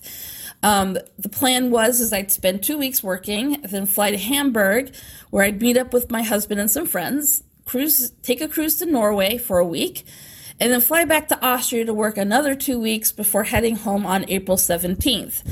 I had also snuck in a long weekend in Salzburg over Easter with my husband before he'd return to Chicago.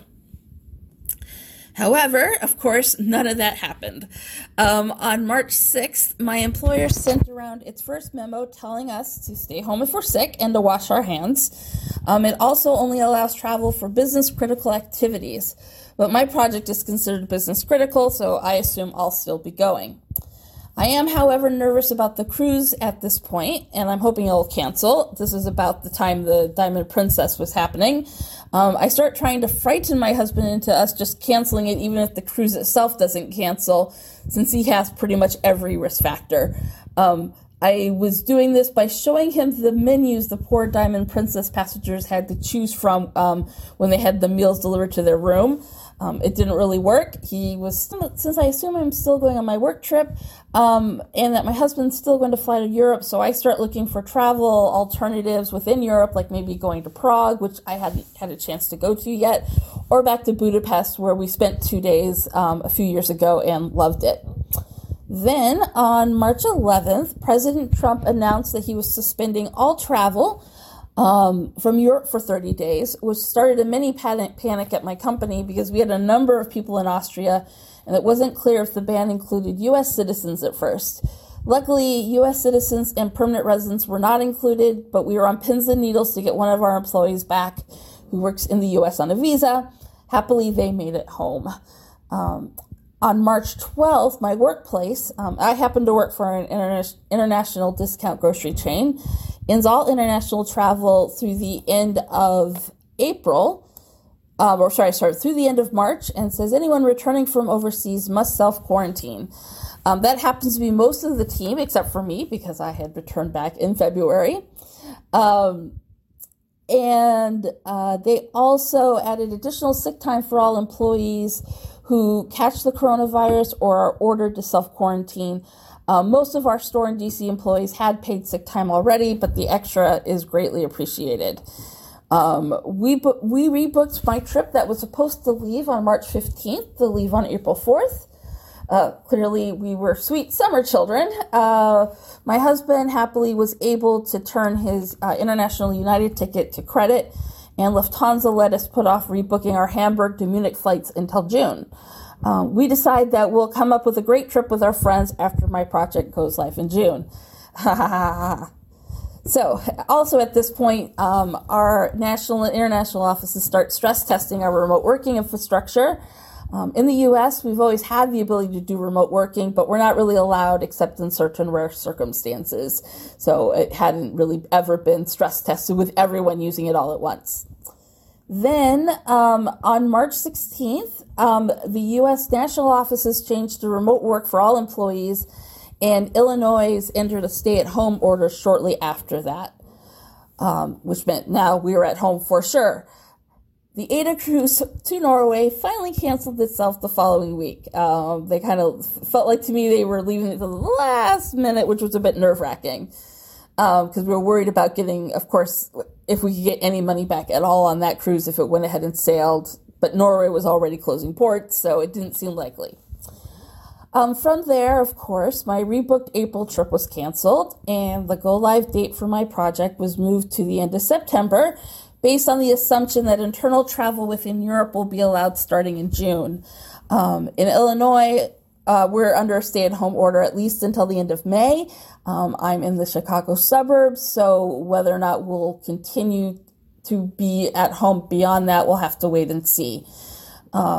Also, our store and DC employees also received a $2 an hour raise for the duration of the outbreak. They were pretty well paid compared to most grocery chains, but I know they are working incredibly hard and, of course, putting themselves at personal risk to make sure we all have enough food and cleaning supplies and everything we need. It's odd. I am technically an essential worker since I support that operation, but clearly I just stay home and take conference calls in my pajamas, as I put it. So I don't feel that essential. But to end on a high note, I think domestic air travel will bounce back much quicker than after 9/11. With 9/11, I personally cut back on flying because the new security restrictions were, well, annoying and made driving the shorter trips much more feasible. Once you included in all the extra time you'd have to stay at the airport and the lower cost of driving. With COVID-19, we'll hopefully have a vaccine next year, which will help people feel more comfortable flying. Also, I've just really been heartened on how well people and companies have adapted and worked together to find solutions. in my own company, where we're almost proud at how conservative and slow to change we are, we've been able to quickly pivot and adapt in ways that amaze all of us. And I've seen that sort of everywhere when you look at the news, when you look for the positive stories. Anyway, I hope everyone stays well or continues to get better. And of course, thank you all. And you guys have been keeping me company while I've been at home in the house now for, I think, 6 weeks. Thanks. Thank you, Gal. Great audio. And wondering what store could that be? International Discount Grocery. I don't know. I don't know. Good question. It's just a guess. I don't know if I'm right. I don't know who's like leaf blowing or something or. Oh yeah, I hear a little bit of that. That's not too bad though. It's really loud in my ears and very distracting. So I apologize to anyone who's hearing that in their audio. Is that your dad out there with the leaf blower? You know, it might be him. He's been doing some yard work. You can shout at him. That's okay. The weed whacker earlier. No, it sounds like it's up the hill, and on the other side, it's not my yard. But. All right. Hey, Nick, you changed locations there. Yeah, I noticed. Jeff, that city looks familiar to me. And Gail was just talking about it. Yeah, Jeff from Chicago is in the chat room, so I thought I'd make him feel at home. Oh, who's that? Oh, Jeff Gebhardt. Hello from Chicago. And Gail's in the suburbs, right? Yeah, that's right. Yeah. And that's where we, Nick and I rented the RV. What was the name of the place that we got? It was in the south side of Chicago. Or were you in Molina or Mokina? Mokina. Something. Thank you for the feedback, whoever did that. Hello, where'd that come from? I think Nick's been playing around with Nick, it. stop That wasn't me. Definitely not you. Yeah, not that anything is changing in your on your screen. Anyway, okay. Thanks, Gail, again, and sorry you didn't get to take your cruise, but yeah. Yeah, I think lots of us are in the same boat with canceled plans and things like that, and I think most of us at this point realize there's not anything we can do about it, so we'll just wait until a point in time where we can travel again. Yeah. I think that now I understand why we saw that that feedback banner, because we were talking about the RV, and the feedback banner has me in that great T-shirt. Yeah. Here, let me put it back up The there RV again. King. The RV King. Let's see, where is it? There we go. King of the RV. All right. Very good. Let's move on to Greg sent in this regarding, well, he pretty much sets it up for us. I was listening to episode 423 and the discussion of the Titan fuel contamination story, and you guys were talking about the fuel contamination causing issues with the variable inlet guide vanes. I was curious how fuel contamination would affect the inlet guide vanes. The inlet guide vanes shouldn't have any contact with the fuel, correct? Are you thinking that the contaminated fuel was having some sort of effect on the FADEC or other electronic engine controls, and that was causing the actuation mechanism for the IGVs to malfunction? And this is from Greg Peterson. He works at the Very Large Donkey Fan Company. Yeah, it's a good question, Greg. Obviously didn't make myself entirely clear. The inlet guide vanes are twisted all together in a gallery so that they present the right angle to the incoming airflow and directed onto the next stage of compressors. And they're turned by an actuator arm which is attached to a piston. That piston is powered by fuel. So, fuel's a handy liquid to have around an engine. There's plenty of it around. So high-pressure fuel is ducted into the correct side of the piston to move the IGVs. That's how it works. I mean, it saves from having to run an extra hydraulic line in there. I don't understand entirely the logic. I mean, you could put a hydraulic line in there. After all, you've got hydraulic lines working the thrust reversers. But the engine manufacturers whose design this is have, generally speaking, used high pressure fuel. It's there, it's handy, it's a liquid, it's no big deal. So there you go. And obviously, if you've got tank contaminants in the fuel and the fuel becomes sticky, then those pistons will obviously cease to move. And that was the problem with both this. We think this is the problem with this particular incident you're referring to, and also the Hong Kong A330 that I covered in a plane tale a while back, had a similar problem of fuel contamination. And the good thing I'm sorry. I just say, I hope that answers the question. The good thing is that fuel is not flammable. Wait a minute. Take that back. Well, unlike hydraulic fluid is too. Hydraulic oil, which is, of course. Yeah, I know. That's flammable too. Yeah. All those liquids go into that engine are probably flammable. Yeah. So, yeah. Actually, fuel isn't flammable; it's inflammable. Ah, okay. Whatever that means. You can, if it's under high pressure, it might catch on fire too. Yeah, you could probably catch it on fire under high pressure. Aviation fuel's pretty hard to catch unless you aerosol it. Yeah. So I remember being down in the fire section, and we're all messing about with various fire extinguishers, and the guy had a big pan of aviation fuel there, and he's using blow torches and all sorts of things. And he says, you see all these films, and a guy lights a cigarette and just throws a cigarette down, and that sets light to the world. He said, this stuff is really hard to set light to. That's like water. Exactly right. Put that cigarette right out. But if you aerosol it, as happens in an accident, and it turns into a vapor cloud, then that will go woof, just like a dog.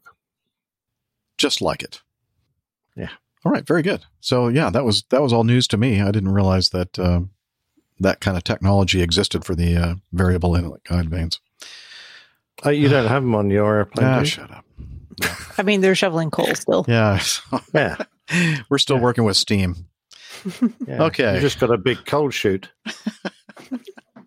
That, by the way, may have been what we saw on the side of that A400, the coal. Oh yeah, door. That could have been where they bring the sacks and tip the coal in. Exactly. All right. Item 8, Christian says, hey, gang, when they told... Okay, so it's a follow-up on the incident, the Delta 757 in the Portugal... in the Azores. Azores, yeah, their archipelago. I think it's an archipelago. Anyway, a group of islands out there owned by the Portuguese. And I'm just trying to remember exactly where it was, what the actual island name is, and I can't remember it. But anyway, it doesn't matter. It's not important. Ponta Delgada? That's it. Thank you. Where'd you see that? It's in the article. Oh, okay. When they told passengers to buckle up, this is probably not what they had in mind. Portuguese investigators have determined that the first officer's failure to control the derotation of a Delta Airlines Boeing 757-200 resulted in a heavy nose gear impact severe enough to buckle the fuselage.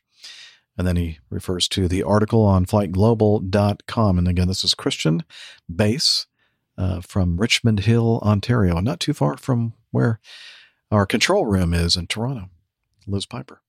Anyway, so the aircraft arriving in the Azores from New York JFK on the 18th of August last year touched down normally with its main landing gear on, here we go, Ponta Delgada's runway 12. Portuguese Accident Investigation Authority, GPIAAF,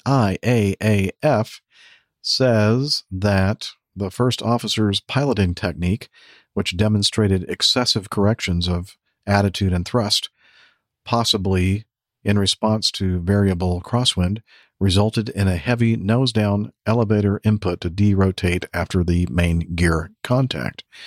This might have been exacerbated by a reduction of engine thrust during the derotation, increasing the moment around the lateral axis, and the inquiry also points out that braking can require aft control column pressure to reduce the derotation rate. The flight data recordings indicate a 1.53 G main gear contact, followed by a nose gear impact of 1.88 G. So that's quite an excessive force on the well, nose. It's uncomfortable, but 1.8, 1.9 G, I wouldn't have thought that was terrible.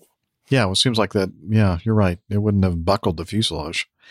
I would have hoped not. I mean, the guy was obviously a bit heavy-handed and derotated in an ugly manner, but I'm a little surprised it did that amount of damage. It goes on. It says the aircraft was operating at just 1% below its maximum landing weight, and they believe that contributed to the extent of structural damage. That makes sense. Yeah. Well, in theory, once you're below your max landing weight, the airplane's structurally supposed to be sound, but obviously the lighter you are, the better. Yeah. And, if it was a 300 model, the stretched version, I could even see, more of a tendency to have an issue with derotation or excessive derotation. But anyway, when I heard about this report, I thought, this is not the first time that I've heard of issues with that series of aircraft, 7.5s, even 7.6s, that have issues with smooth derotation. I think especially the 7.5 for some reason. At Acme, we've operated that airplane for many, many years. And I remember, 2 decades ago, seeing memos sent out to the pilots regarding, being careful with the derotation of the nose gear after main gear touchdown. And I did a little research, found an article, a Boeing newsletter article on preventing hard nose gear touchdowns. And this is from 2002. So this has been an issue for many, many years.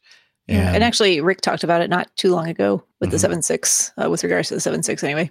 Yeah. And how it's easier, I guess, to have that hard nose gear touchdown because of some of the characteristics of how the aircraft lands. And if you're landing on so you're heavy, so you're just under your max landing weight, and you're coming into an airport, and maybe, I don't know what the runway length there at Ponta Delgada is, but, if you're thinking, I need to really get, on these brakes a little bit faster than I normally do. And if you're not like calculating in your mind that you're going to probably have to, use a little bit more back pressure on the yoke to, keep the nose gear from slamming down, then I could see this happening. And it is 7,621 feet in length. Yeah. So that's not a super long runway. No, so you'd probably, you think in your mind you might want to derotate quickly, get all the wheels on, but in fact, while the nose wheel is off, you've got more weight on the main gear, and your brakes are actually more effective. Once your nose wheel down, you're spreading that weight out, and there's no brakes on the nose gear. So, and you're quite right, Jeff, have to be careful. As soon as you start braking, the nose is going to start thundering down, particularly if you're braking hard, and you have to actively apply, certainly in the Airbus, apply back pressure to stop it banging on. But other aircraft, behave differently. Mike Blackburn asks, I believe in this particular aircraft, you allow the nose to come down, but you never go past the neutral position. So you should never need forward pressure on the control column to derotate. So it's just a relaxing of the back pressure normally. I'm assuming, and this guy actually went well past the neutral and actually went into forward pressure. So he actually actively pushed the nose down, which does not sound like the correct technique. Yeah, they have the graph there showing the actual control input, and I'm looking at it and going, whoa, yeah, it's not good. That's not good. Oh, well, thank you, Christian, for sending us the article regarding Mike also mentions that you really need to get the nose wheel down before you lose elevator effectiveness, because obviously as you slow, when the nose starts dropping, you've got no way of cushioning that impact if you've run out of airspeed. So it's just going to fall. You're along for the ride. Yeah. Yeah. You need to do it while you still have the effectiveness of the elevator. That's for sure. All right. David, this is an interesting one. Hi, APG crew. Firstly, thanks to all of you for the wonderful show. Although it's truly fantastic, I do have an ever-increasing problem. I've started listening live to the YouTube shows, which means there's no new show left to listen to on my daily exercise rounds. I only have 30-odd spare old shows of APG left, and they get used up once every 2 days.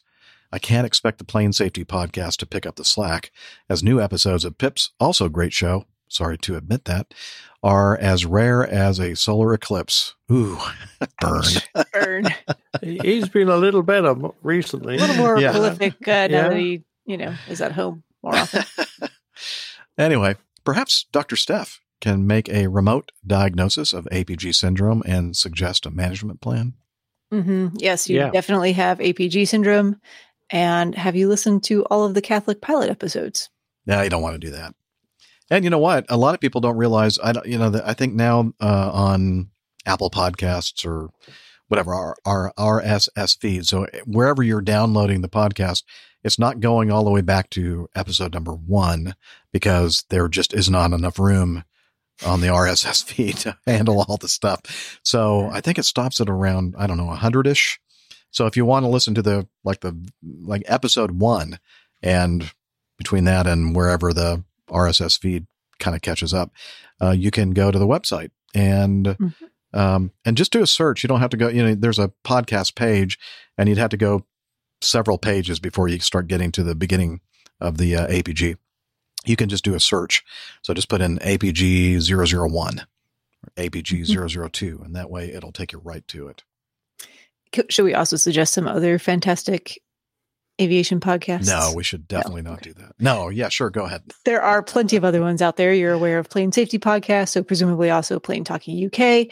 Oh my gosh. See, podcasting. This is dangerous. I can't name them all because I'm going to... You're going to forget somebody. Leave them all out. So Podcasting on a Plane. Podcasting on a Plane. Fighter Pilot Podcast. You could listen to Aviation News, Talk News. Oh my gosh. Yeah. Max Trescott. We mentioned his News Talk, earlier. Someone wrote into Opposing Bases. Opposing Bases. No, I wouldn't worry about that one. I just got a new goodie from them, a new Yeti tumbler. So, ooh, nice. I know. Flying in Life. Flying in Life. Fast Jet Performance isn't bad. Yeah. You should have plenty of content to get you through your exercise routine. And you did say Airplane Geeks, as right? You said Airplane Geeks. God forbid, Miami Rick. Houston, we have a podcast. Houston, we have a podcast? That's a space thing, though, isn't it? That's a NASA thing. Yeah. That's very good. It's not aviation. Just kidding. I'm sure it's a great podcast. Many more. Well, they fly. They get airborne. Yeah. Okay. So lots of good stuff out there, David, to help you out. I know it's not the APG, granted. I mean, obviously listen to us first. Yeah, of course. But if you're you caught can up, go back and listen to Extra Plane Tales. If you listen to 9, that's the equivalent of one show. Yeah, but it's well worth listening to them again. So yeah, check out and subscribe to the Plane Tales podcast. Anyway, down to my questions. I don't know whether any of you have seen the new Netflix show, Into the Night. I have not. It's set on an aircraft, looks like an A320, that must continually evade daylight. Everyone dies in the sunshine for reasons I'm not altogether clear about. Just pull the window blinds down. And maybe is it the airplane can't get into the sun either? I don't know. Is it made? Is it Icarus? Is it made of wax or what? I don't know. He says, I guess they don't really elaborate too much about that little minor technical point. That's not important. No. Main premise of the show. Details not important. Leaving aside the show's obvious problems, shots of a metropolis below when they're supposed to be flying over the Pacific Ocean. Oops. It's a great fun. It is great fun. If you were in the scenario, how would you handle it? What would be the best route and plan to continually avoid sunshine? And what would be your choice of aircraft? Perhaps we should follow the series premise and say it has to be a narrow body. Thanks for... No. You need something with decent range. Otherwise, you have to keep stopping and refueling. And every time you stop, the sun's going to start, catching up. You could be like an Airbus 321 LR or something. They have pretty good range. Okay. Well, you obviously got to fly east, haven't you? Because you got to, having got into the dark, you want to stay there. And if you fly west, you'll fly towards the sun. I would yeah, say, but you're not going to outrun that. Yeah, I would say. Yes, you can. If I'd you say fly near the so pole, don't fly that fast. If you fly near the pole, you can get the. But if you're flying east, you're going to fly into the sunrise. So fly east. Okay. Fly west. I mean, not. I mean, east. fly west. Yeah, fly west. Which way's the sun? And then just take off, at night. Sorry, yeah. And fly west, and just don't fly too fast. No, you could always fly north and south to make sure that you're always within, Don't fly near the equator because it moves down fast there. Mm-hmm. If you fly up near one of the poles, preferably the pole. If winter. If it's winter, the South Pole. If it's summer, the North. No, other way around. God, I'm not having a bad night. You got to get one of those apps for your iPhone so that you can see like the little shadow of where it's sun and dark, right? And then just follow that. If it's Northern Hemisphere winter, you want to fly near the North Pole. And you just pick your latitude where you can fly at the same speed of the Earth's rotation. Yeah. At the pole, it's like, 17,000 miles per hour or something like that? Or that's to be in orbit. So it must be. You don't want to do that. The problem with this short range airplane is that if you fly up there and over Greenland or whatever, then where are you going to land to refuel? Or are you going to have air-to-air refueling or something? Mm-hmm. Not too many narrow-body passenger jets have. Listen, we can take care of all of this with the magic of film and television, and just not address it. Yeah, good point. Just keep you flying. You can just cut to commercial constantly. Or to the next episode. It's like when you say, when do these people use the bathroom? There is a way of working out the speed of rotation. I'd have to check I'm sure out. there is. Yeah. And then you just match that to your true airspeed, or actually your ground speed, not true airspeed. Yeah. Good point. So, I hope you, we knock this out. No problem. Exactly right. And the trick is to fly just inside the sunset line. So you're in the dark, but then when you land, you've got the whole of the night to refuel and take off again. And then you can roll along and catch up the sunset time. The line of sunset as it goes around the world. I mean, how do you do this? Because eventually you're going to run out of land and you're going to have to go over an ocean in this thing. Yeah. I'm sure where are you going to, halfway across the ocean, where are you going to get the fuel from? Nick, I expect you to get out some large maps of the world and plot all of this for the next show. This is your homework assignment. How it works out. Look, I flew proper airplanes, so I only need to land like once every 12 hours. So I would have been fine. Jeff would have had a problem. I'm still trying to figure out how you drop an Ethernet cable from an airplane and then connect it to the guy in the car on the runway that's flying behind the airplane. And then they plug the Ethernet cable into their laptop to download the very special program to keep all the control towers open on the West Coast. What was that called? Scorpion or something like that? One of the first episodes of that show. They're like, what? Are you kidding me? Yeah, that's real. Yep. Okay. And you remember we talked about it because for some reason, if the airport control towers on the West Coast couldn't open, then basically all these airplanes would crash. Right. Yeah. Because what would we do without air traffic controllers? Because all the snakes in the planes would get out. Yeah, exactly. And if you didn't have the president on board, no one would be able to fly it. Anyway, I love Hollywood. Really do. Yeah. So realistic. Yes. And watch out for all those criminals that are passengers. Yes. All right. Thank you, David. I know we nailed that one. Absolutely. Oh, yeah. Here, let me well into the 90%. Made it clear as we got it. All right. Ben writes, we were talking about this on an earlier show, the boutique PC-12, Pilatus PC-12 crash. He said, this is Ben, a pretty recent new listener since the late 300s. Wow, we haven't been around that long. Oh, you're talking about the 300s as far as the episode numbers. Gotcha. From Germany to your most entertaining and educating podcast. Well, educating maybe. As a currently non-current GA pilot, working on it, but difficult because of the damned virus, the most gripping topic for me from APG 423 was the PC-12 crash at Mesquite in Texas. While I agree with most of what you said about it, I would like to comment on the bit about the, quote, nasty stall characteristics of the PC-12. I'm in no way affiliated with Pilatus, having never flown any powered Pilatus aircraft. There is the B-4 glider I once flew, and the PC-12 certainly is one size too big for me. However, having looked closely at the video you probably referred to when talking about the stall characteristics, and then he gives us a link to the YouTube video, I don't think they're particularly nasty. That's a hard word for me to say. They have a sequence. Yeah, I'm thinking they don't look great.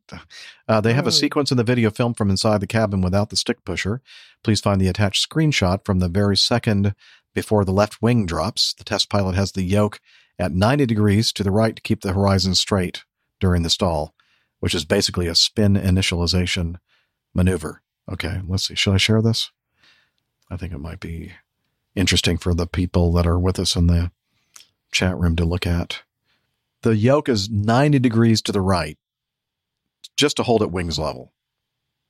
That's not good. Yet the aircraft does not spin, but self-stabilizes after banking approximately 80 degrees with aileron neutral and a spiral dive. I'd rather call that well-tempered. Okay. No. A well-tempered just kind of will basically stay wings level and then just drop the nose straight. Yeah, right? A well-tempered airplane, you just get a nose drop. Yeah. You don't get any wing drop. A wing drop is not a comfortable stall characteristic. You do not want a wing, particularly a severe wing drop. This was not an easy wing drop. This was a snap. Almost. Yeah, it really did. The aircraft rolled very rapidly, very abruptly when the wing dropped. So I would not call that a very comfortable stall at all. Yeah, they lose about 800 feet during that maneuver, which is, of course, absolutely fatal when flying in the pattern. But that's the case with any high-performance trapezoidal wing if you stall it without stick pusher, which Pilatus fitted as standard equipment. Yeah, there's a reason. They had to install the stick pusher because of its stall characteristics. He says, I think the video is very instructive. I'm very glad it's available in the public domain.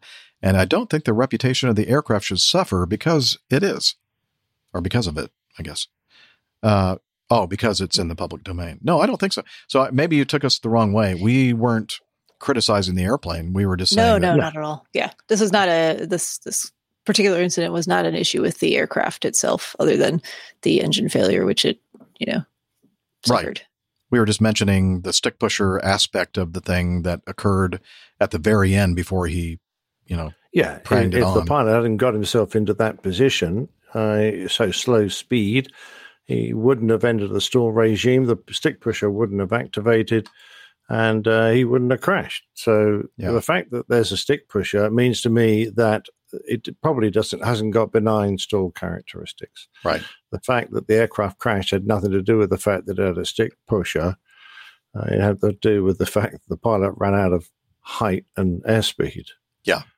It's a great airplane. It really is. I mean, we've never said anything bad about it at all. In fact, what was the name of the lady, the Colorado weather meteorologist, TV meteorologist that, and her name is the same as the famous, I can't think of her name now, Amelia Earhart.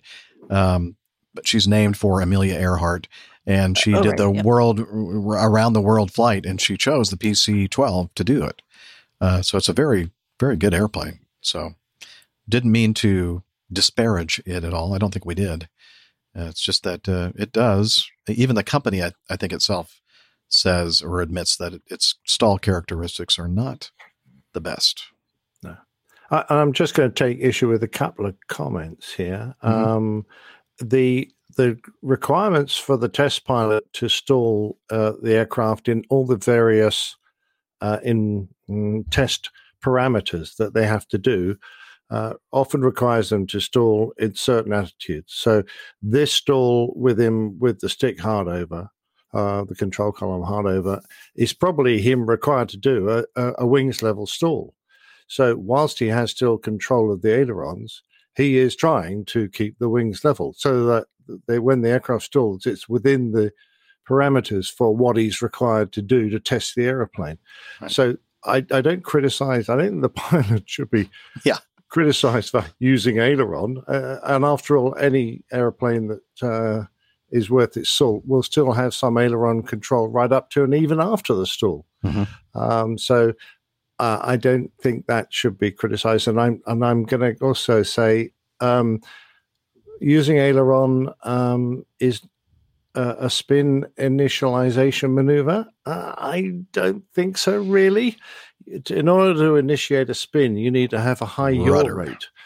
And aileron doesn't necessarily generate that. You don't get into too many problems with aileron. The biggest problem with getting into a spin is an extremely high yaw rate.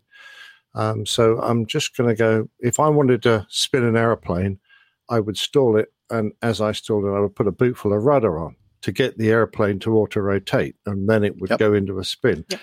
Putting aileron wouldn't necessarily do that. I've done thousands of spins in the T-37, and that's exactly how we enter a spin. We keep the wings level, keep the nose very high, the airspeed bleeds off, and as it gets slower and slower, you feed in more and more rudder, and that's what initiates the spin. Same exact thing in 172, which is the only aircraft I've done spins in. And you say the aircraft does not spin, but self-stabilizes after banking approximately 60 degrees. Well, I'm going to say as soon as the aircraft's entered a stall, and particularly after a severe wing drop like that, the test pilot is going to unload and unstall the wings precisely so it doesn't enter into a spin. Because he's going to recover from the stall. He's not going to hold the aircraft into the stall. And a spiral dive, that is very benign. If the aircraft has a spiral dive reaction following a stall, that's fine. But this thing is on its ear, and it's not an airplane I would like to have with that stall characteristic, which is obviously why they fitted a stick pusher so that you don't end up flying into that area, that problem. Yep. I hope I've made myself clear. I don't think I have, but there you go. There you go. No, makes sense. Definitely. Yeah. It certainly does, Ollie. All right. Thank you, Ben. Again, we love the airplane. It's a grand airplane. No criticism of the airplane. Let's see. Brian writes in. He says, I saw this Twitter post a day after I listened to the most recent episode, which is 423. At the time he sent this in, where Nick was discussing getting down into the basement of the A340 so that the fuel door could be latched by the flight crew. It's a quick and informative video. It might be something your listeners would be interested in viewing. And so we'll put the link in the video in the show notes. We're not going to play it here, but it's very interesting. We were talking about that incident many, many years ago when Northwest Airlines was still operating. It was Kennedy Steve at JFK and the was it a Swiss? Lufthansa. Lufthansa, I'm sorry. They sounded German. Yeah, you're right. It was Lufthansa. And they were in an A340 and they wanted to take themselves out of the takeoff sequence so that they could take care of a fuel panel that had opened up or had never been closed. And so Nick told us about this E&E compartment and how you access it and everything else. And the name of this video is A340 Basement, and it takes you first-person view of how you get down there behind the captain's seat, and the person walks around the entire area down there and then back up through the hole. So it's very interesting. Yeah, you can see the ladder that goes down. By the way, I think I said that the avionics hatch opens outwards. It doesn't. It opens inwards. Oh. It's a plug type hatch. Okay. So apologies for that. But you can see all that. And you can also, at one moment, see the door where you access the forward cargo hold. So that's if you're a clever bloke and you've got lots of gold bullion in the forward cargo hold, that's how you sneak in there and pinch a gold bar, put it in your pocket, and then you won't have to worry about your pension anymore. Speaking from experience, huh? Oh. How do you think you I don't know how comfortably? I don't know where that bar went. No idea. So what if you had like an exotic car down there, Nick? Yes, you could. You could get into the exotic car, and you could play around with it, and you might even lock yourself in it by accident, and not be able to get out again. Which is rumored to have happened to one captain who decided that this, I don't know what it was, Lamborghini or something, would be a grand to get into, and climbed in, and he decided to take some pictures of himself in there, and then he closed the door and take some pictures, and without him realizing, he managed to lock himself in the car, and he had no keys, and the security system prevented him from, the car security system prevented him from getting out again.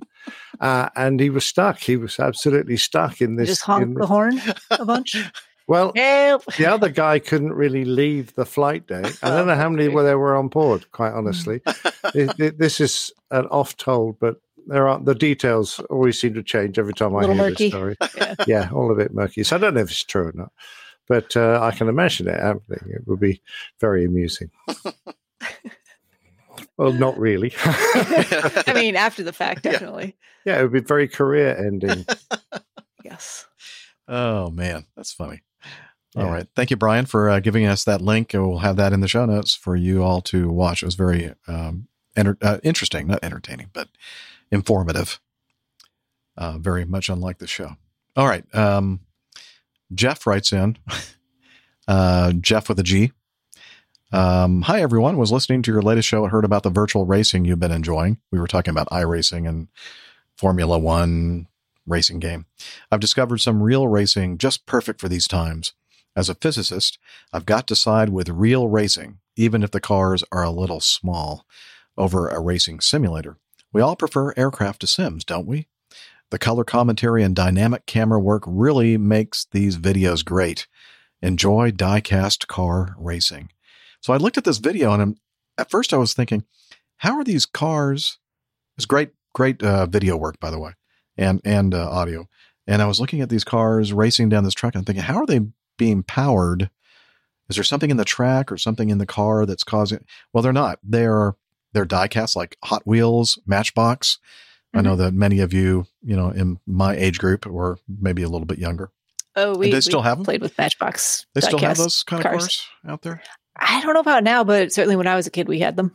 Yeah. So, if you want to make them move on their own, you have to use the force of gravity. And so if you have a track, then of course you start them at a higher level, and then the gravity is what makes them go. I remember I had a Hot Wheels track. I think it had a big loop in it, which is pretty cool. But this is a real thing. I mean, it's amazing.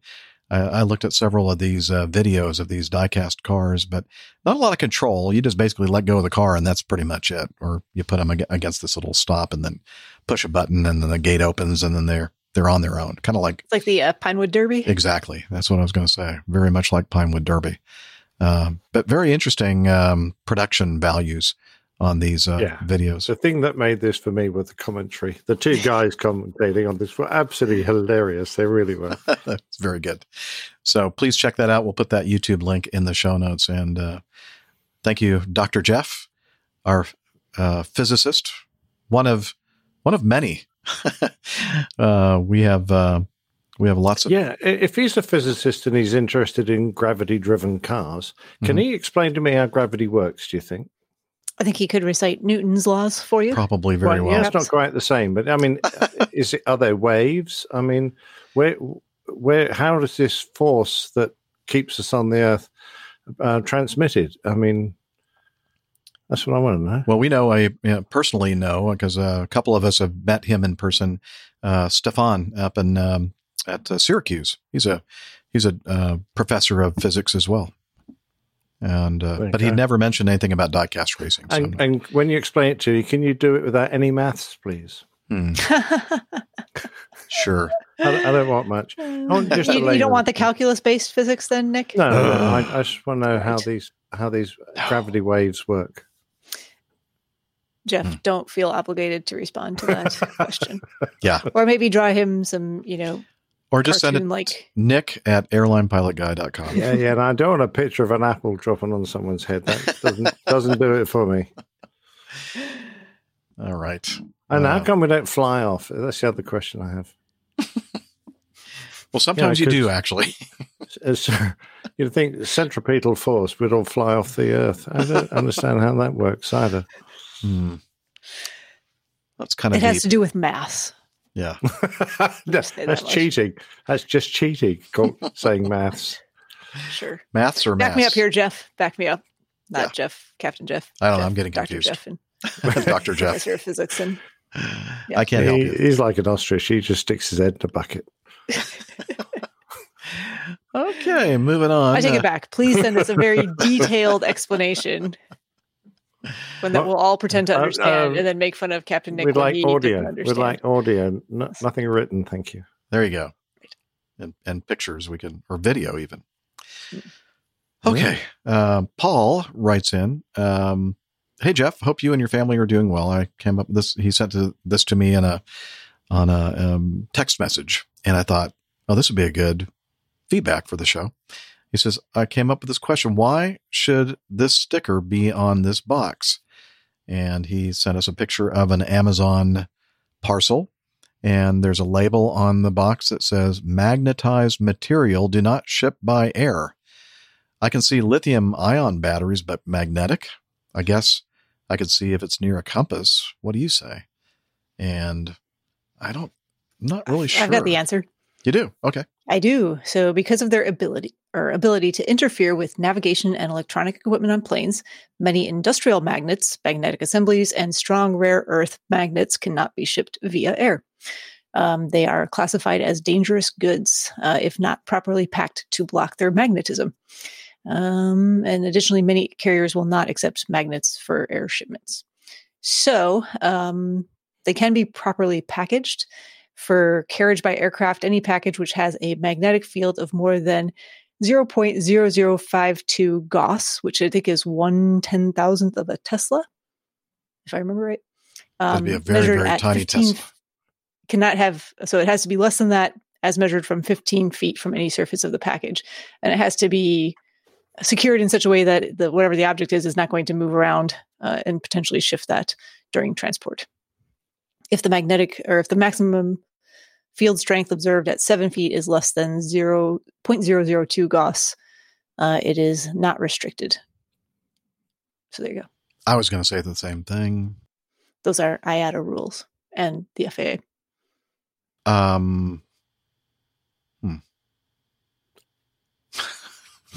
don't know. Yeah. Technical explanation there. We used to have no restrictions at all about carrying magnetic material, and now I'm wondering whether that was right or not. Okay. Really? But obviously, they're talking about the not very magnetic material, unlike something. No, they're talking about industrial magnets. I'm just wondering what Paul is ordering and what he's going to use because he works at a nuclear power plant.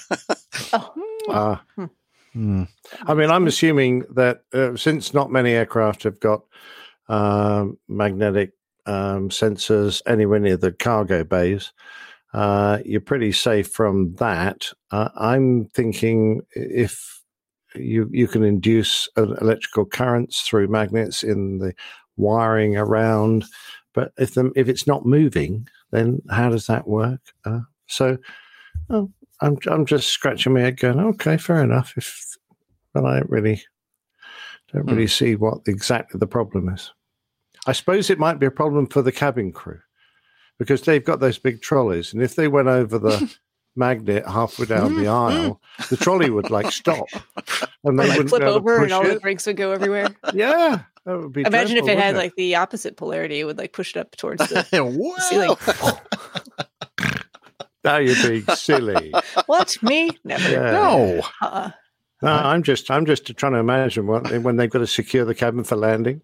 They get down there and can't move the trolley. It ain't going anywhere. Sounds secured then. Yeah, that's right. Through the province. Good secured. point.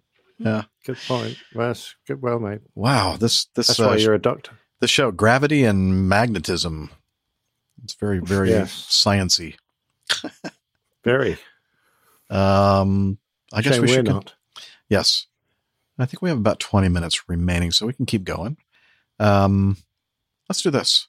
Number 14. Jeffrey, not Dr. Jeffrey, but just Jeffrey.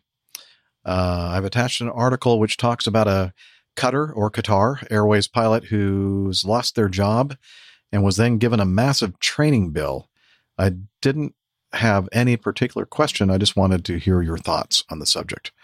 If any of you fine folks are ever in Grand Rapids, I was supposed to be, but I guess I'm not going to be.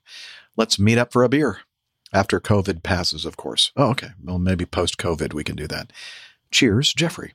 So the article here that he points to from viewfromthewing.com, which I think is an aviation blog, Qatar Airways firing pilots and sending them a bill, by Gary Leff on May 9th. There's no question that airlines are going to be smaller for a while, and they've been in the recent past. Oh, no. Smaller for a while than they've been in the recent past. While there's some talk about taking it in until 2023 for air travel to fully recover from the coronavirus panic or pandemic. Well, I guess panic could work too. I have to think that 2022 will be largely back to normal. If we don't make hope for progress against the virus, it will have spread enough with enough retained immunity that continued spread won't be nearly so efficient. And by the way, we should have much better treatments, if not vaccinations. Nonetheless, until then, airlines will need fewer planes and fewer employees. What was an acute worldwide pilot shortage quickly turns into a surplus. While United plans for 30% layoffs and American Airlines offers generous early retirement packages, Qatar Airways is apparently ahead of the curve. While the situation surrounding one pilot's dismissal is unclear, they shared the note they report receiving from their airline. Okay, that's an important sentence right there. While the situation surrounding one pilot's dismissal is unclear. Okay, I'll continue. Qatar Airways terminated them effective immediately and is paying 7 days of severance in lieu of notice. It was, if that was the end of the story, it would be unfortunate. But part of the grim reality that aviation and the world are facing today. Wait a minute. If that was the end of the story, it would be unfortunate. But part of the grim reality that aviation and the world are facing today. That doesn't sound like it. Kind of a fragment of a thought there. Yeah. Okay. However, that wasn't the end. 4.5 years ago, this pilot entered into an agreement with the airline that amounted to indentured servitude. They'd continue, that's kind of extreme. They'd continue flying in exchange for training, and if they were no longer employed as a pilot by the airline, they'd have to make repayment towards their training costs. Qatar Airways fired this pilot, have them 7 days of severance, and presented them with a bill for $162,343 at current exchange rates. Here's the letter, and there's a photo of the letter, allegedly, from Qatar. And basically it says, Dear Ms. Al-Hale, end of employment. We regret to inform you that your services with the company are no longer required. Accordingly, your last working day with the company is the close of work on 7 May 2020. However, you will be paid 7 days salary in lieu of notice period as per your contractual terms. Furthermore, please refer to the scholarship program agreement dated 31 October 2013, signed by you in recognition of the expenses being undertaken by the company for providing the commercial pilot training. You are required to pay the company a sum of Qatar 591,091. So I guess that equates to about 170,000 US dollars before the amount in compensation for the costs and expenses incurred by the company for the scholarship program agreement. We take this opportunity to remind you that you remain subject to certain obligations under the company's rules and regulations following your ending of employment. The company reserves the right to invoke disciplinary procedures in the event of non-adherence towards operational duties, policies, and procedures. In other words, we're going to throw you in jail and maybe behead you. Just kidding. That's my own comment. Kindly arrange to complete the enclosed clearance on your last working day and submit to HR separation section without any delay for the settlement of your final dues. Okay. So, basically, this is not unusual. There are a lot of airlines out there that when you're hired by them, you sign an agreement, a contract that basically says that if for whatever reason you can't fulfill, the obligation of flying a certain time for them, then you kind of have to pay back the money that they've spent on your training. So this contract sounds a little odd, though, because the airline can have it both ways. It's not that the employee was terminated for cause or has left voluntarily and they need their funds repaid. They're actually letting the employee go because of staffing requirements. Am I understanding all of this correctly? Yeah, but there was somebody I was talking to, and I don't remember who it was. And even if I did, I probably wouldn't mention who it was, but they know something about this person who never really finished their training and was basically working in the office. I mean, I have a lot of questions here because $162,343 equivalent for a contract that was signed back in 2013 is the amount still being due. Seems like an awful large sum, as though they weren't actively paying it off or primarily paying towards like interest instead of principal somehow. Well, I don't think they were required to pay it, but they were required to fly. Well, no, they were required to work a certain amount. So, and I think because I heard that this person wasn't actually flying. But they were like working in a non-flying capacity. So basically the agreement wasn't satisfied because the agreement was that you were going to fly as a pilot. I don't know. I don't know really any of the details about this. So, because these kinds of contracts aren't terribly uncommon, but my understanding, at least for the industry that I'm in and other similar industries, is that basically you are required to put in the amount of work that will equal the amount of training costs that they've agreed to cover for you. However, if you voluntarily leave before that time, or if you're terminated for cause, you have to pay that money back. I don't know of too many contracts that say if we go out of business or have to downsize or you're let go because of something on our end, that you will still be required for all of that cost, at least not the full amount, but perhaps I'm wrong there. John in our chat room says there are questions about this and that they were let go for a cause. And then that makes a whole lot more sense. Yeah. I think there's more to this story than I think there's some holes here. We're hearing. You would think that you would hear more of these kind of stories. This sounds like the complete cost of all training. Normally this sum would reduce as you're with the company over the years. And if this person was no longer being trained or had failed and given another job, then I'm not too sure what the situation was there. And the fact this is a one-off, I've heard of, obviously, of people who fail their training and then are presented a training bill because they failed to make the mark. And it's one of the things you have to be really careful of when you enter into one of these contracts with a company, to find out what the penalties are if you don't make the grade, or if your life situation changes, you need to pull out what you're due, as well as contracts which, having achieved your position, that prevent you from leaving that company for a set period. Otherwise, you then have to pay money back because you're working there, and part of your wage is often offset to cover your training costs. So if you leave and move to another company, you've got all the qualifications, and you'll be paid at the full rate for them. So there's a temptation to do that. I know of a number of companies in the UK that used to do that, and to my knowledge, the guys who did actually leave before their period was up, they never actively pursued them. But in the Middle East, I've also heard that they have some very hard-nosed contracts, and it can be a real problem if you end up falling foul of your training at some point. Bottom line, make sure you read all of that fine print if you're considering an option like this. Absolutely, because where are you going to find $175,000 just like that? Whoa, that's tough. Just give me a call. I got some for you. Good man. Hey, Jeff, can I borrow $170,000, please? Not you, just this person. Yeah, sure. If you want, I can. Anyone but HR, Steph, would have been fine. Something tells me you don't really need to borrow that money. I'll make it. I'll be okay. Just barely. I figured. Yeah, we're not worried about you.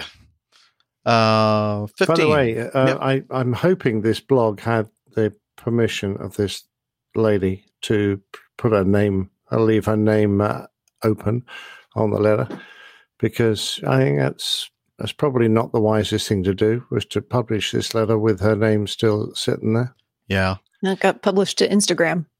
Yeah, I'm wondering if, I would imagine that she must have said, yeah, go ahead and keep my name in there. Well, I hope that was the case. I hope so too. Looks like there's two different, low altitude looks like the Instagram ID or account that this was, and then the actual blog itself was View from the Wing. So these are two different blogs. So yeah, I don't know. I hope so too. I hope that she was okay with this, of revealing her name. Well, somehow that letter got out there in the public anyway. Yep. If it was a private correspondence, then presumably the person it was addressed to had something to do with that. Yeah. It's true. Yeah.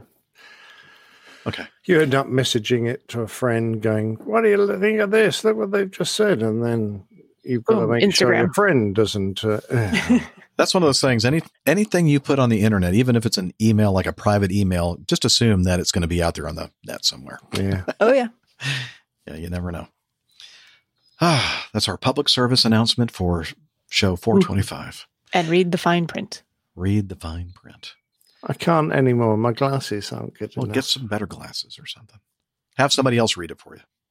Have your lawyer. I wouldn't trust them. Especially a lawyer. Right? I'm just kidding. I love lawyers. JJ, not Pittsburgh, writes in, how's everybody going? Or, hey, everybody, how's it going? This one's for Captain Nick. How do U.S. Air Force fighter squadrons differ from RAF squadrons? Tactically and culturally, I would think that they would be similar, since our two countries have fought alongside each other for as long as air combat has been around. Thanks, guys. JJ, not Pittsburgh. So, Nick, what say you about how do Air Force, or I guess he means just like U.S. military fighter squadrons, differ from Royal Air Force squadrons? Or this question is full of pitfalls, isn't it? Because really I could dig myself I'm a glad real that you hole get to here. it. Go ahead. We're listening. I have never spent a significant amount of time on a USAF squadron, so I don't know. The only time we used to bump into them was obviously when we did something combined, like an ACMI range sortie, Dechi Bomano, those kind of things, where we would have lots of NATO air forces fighting each other. And, they were just like everyone else. I think we were possibly less rule bound. They had some definite rules they wanted to follow, and we used to yawn a little bit when we had to do the same safety brief every trip, blah, blah, blah, blah, blah. Whereas we tended to make a point of emphasizing the things that were different on this trip, not cover it every time. So it became mouth music. But the way we flew and the type of pilots we had, they're all much of a muchness. The Americans always had better gear than us, so that made it easier for them to win. So that wasn't fair. And the quality of their pilots ranged from absolutely fantastic to a little average. We tended to sit a bit in the middle of that. So we weren't quite as fantastic. We weren't quite as average. And I think that's mainly down to the size of the Air Forces. So the Royal Air Force was much smaller and could, to a certain extent, cherry pick a little more, whereas a lot of cockpits in the United States to fill. So you had a bigger band of ability, I think. But generally speaking, made up for the fact that the technology they had on that, to fly was just fabulous. So the aircraft they had to fly were, just top notch. Very lucky men. When it came to socializing, I don't know. We might have been a little more wild, perhaps. Not as wild as the Marines, about on par with the Navy, I would say. And the Air Force were a little more gentlemanly. That's very general. And don't forget, my experience is 30, 40 years out of date. So I wouldn't put too much into that. Nick and I talked about this a few days ago. We were talking about this, or a couple of days ago, whatever. And we were in the Air Force about the same time. I was pretty much just in the 80s. Corey, you spent more time in the military than I did. And again, I wasn't in a fighter squadron, but I was exposed a little bit to that in the Air Training Command. And I have a lot of friends that were in the TAC world. And I'd say everything you said is exactly the way I would have probably described it. So well done. There you go. As long as I haven't upset too many people. Didn't upset me. And we were saying that only the Marines, the Navy. Oh no, the Marines were just animals. I don't care. Yeah. So, I was mentioning to Nick, when I first started in the Air Force in the early 80s, I mean, we were drinking like crazy. I mean, the whole culture was like, every day ended with, and sometimes began at the officers club. And with a vehicle. Yeah. it was just part of the culture. And then, as things got into the mid 80s, things started like tapering off a little bit. Our culture here in the US, maybe around the world, started to really emphasize and buckle down on like drunk driving and that kind of thing, which is a terrible thing.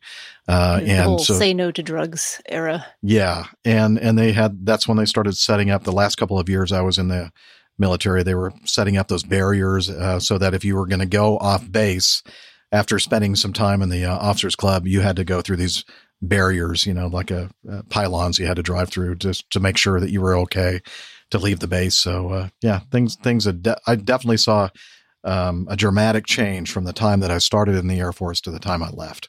And then, I don't know how long ago it was, but they even eliminated officers clubs. I think they turned them into joint, non-commissioned officers and officers clubs. And they're nothing like, they're almost like rec halls now or something. They're not like the officers clubs of old, sadly. Yeah, that's a shame. You do a lot of finding out about your mates, and a lot of camaraderie is built inside, the officers' mess or whatever, and a lot of stupid things done too.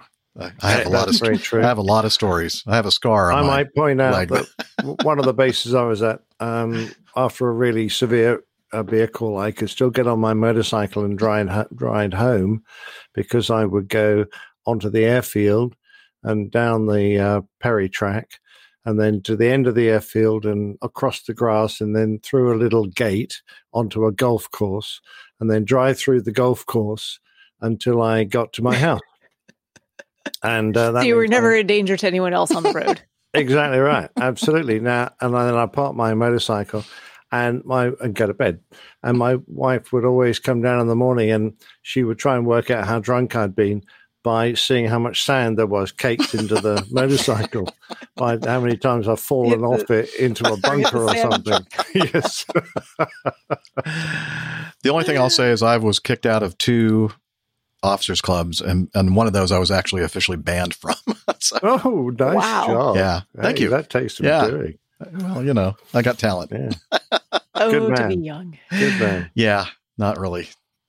But anyway, that's going to be it for today's show. We're going to save the last 2 here in the folder for the next show. That's Tomas teaching flying during the epidemic, or the pandemic. The appendectomy. The epidemic. Something that has some of those letters in it, many of the same. And Tom, he sends some opinion and advice regarding loans for training.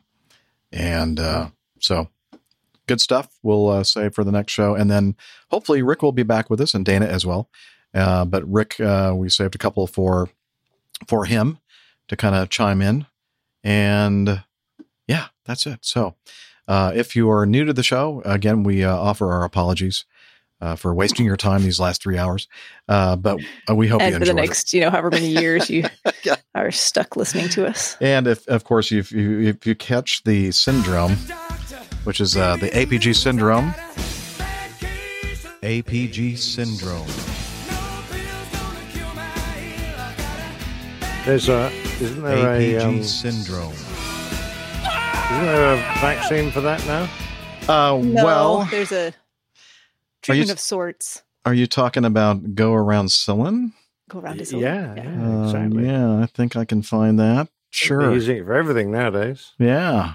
Where would that be? Here, that would be over here. And I know that if I just push the keyboard letter G, I'm going to get something entirely different. So you can always go. Yeah, that's exactly what. Going green. Well, here, let me see what happens. Going green. Could have been this, but it isn't. Why can't I find too many things in aviation beginning with G? I know. It's amazing.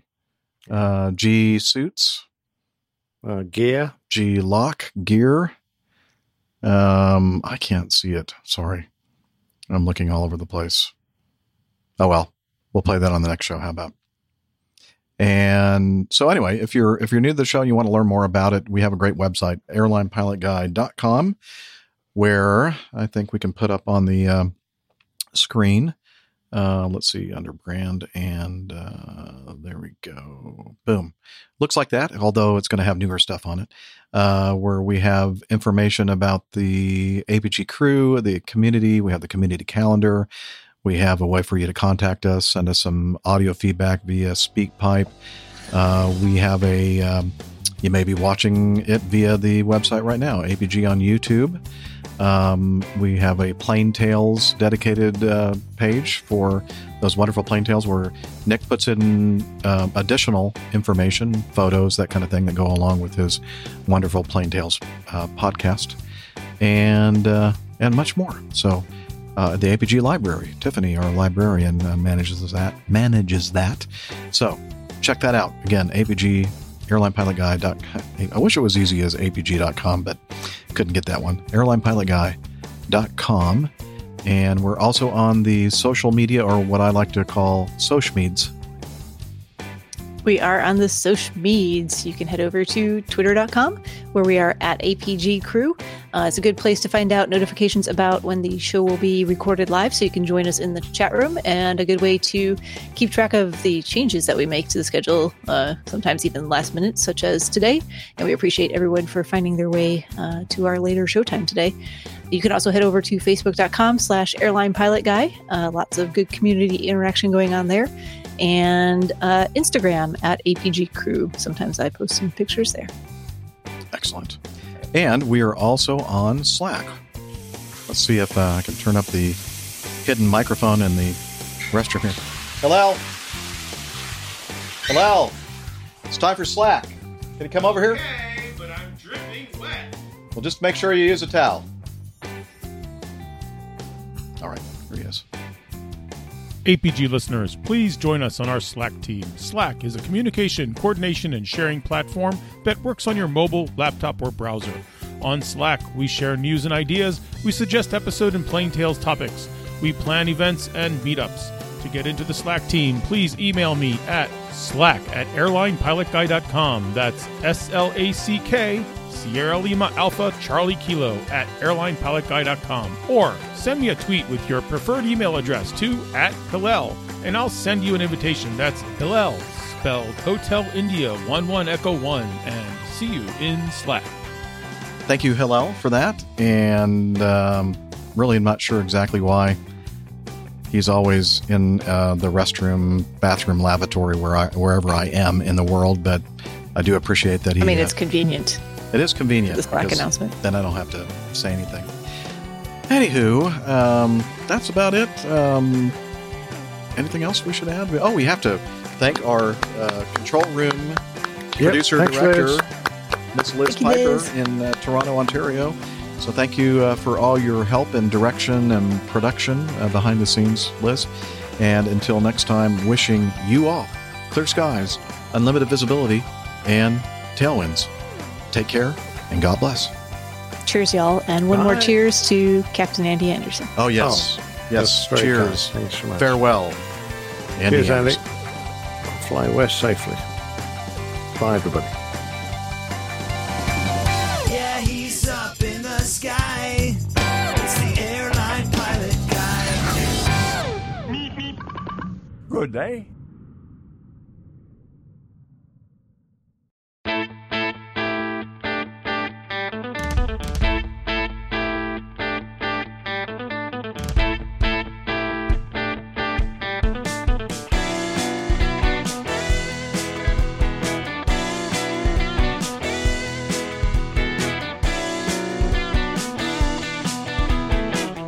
used to be such a good pilot till I started APG. I opened doors for little old ladies, I helped them to their seats. Airline pilot guy, I fly America. Oh, airline pilot guy, he can land in heavy fog.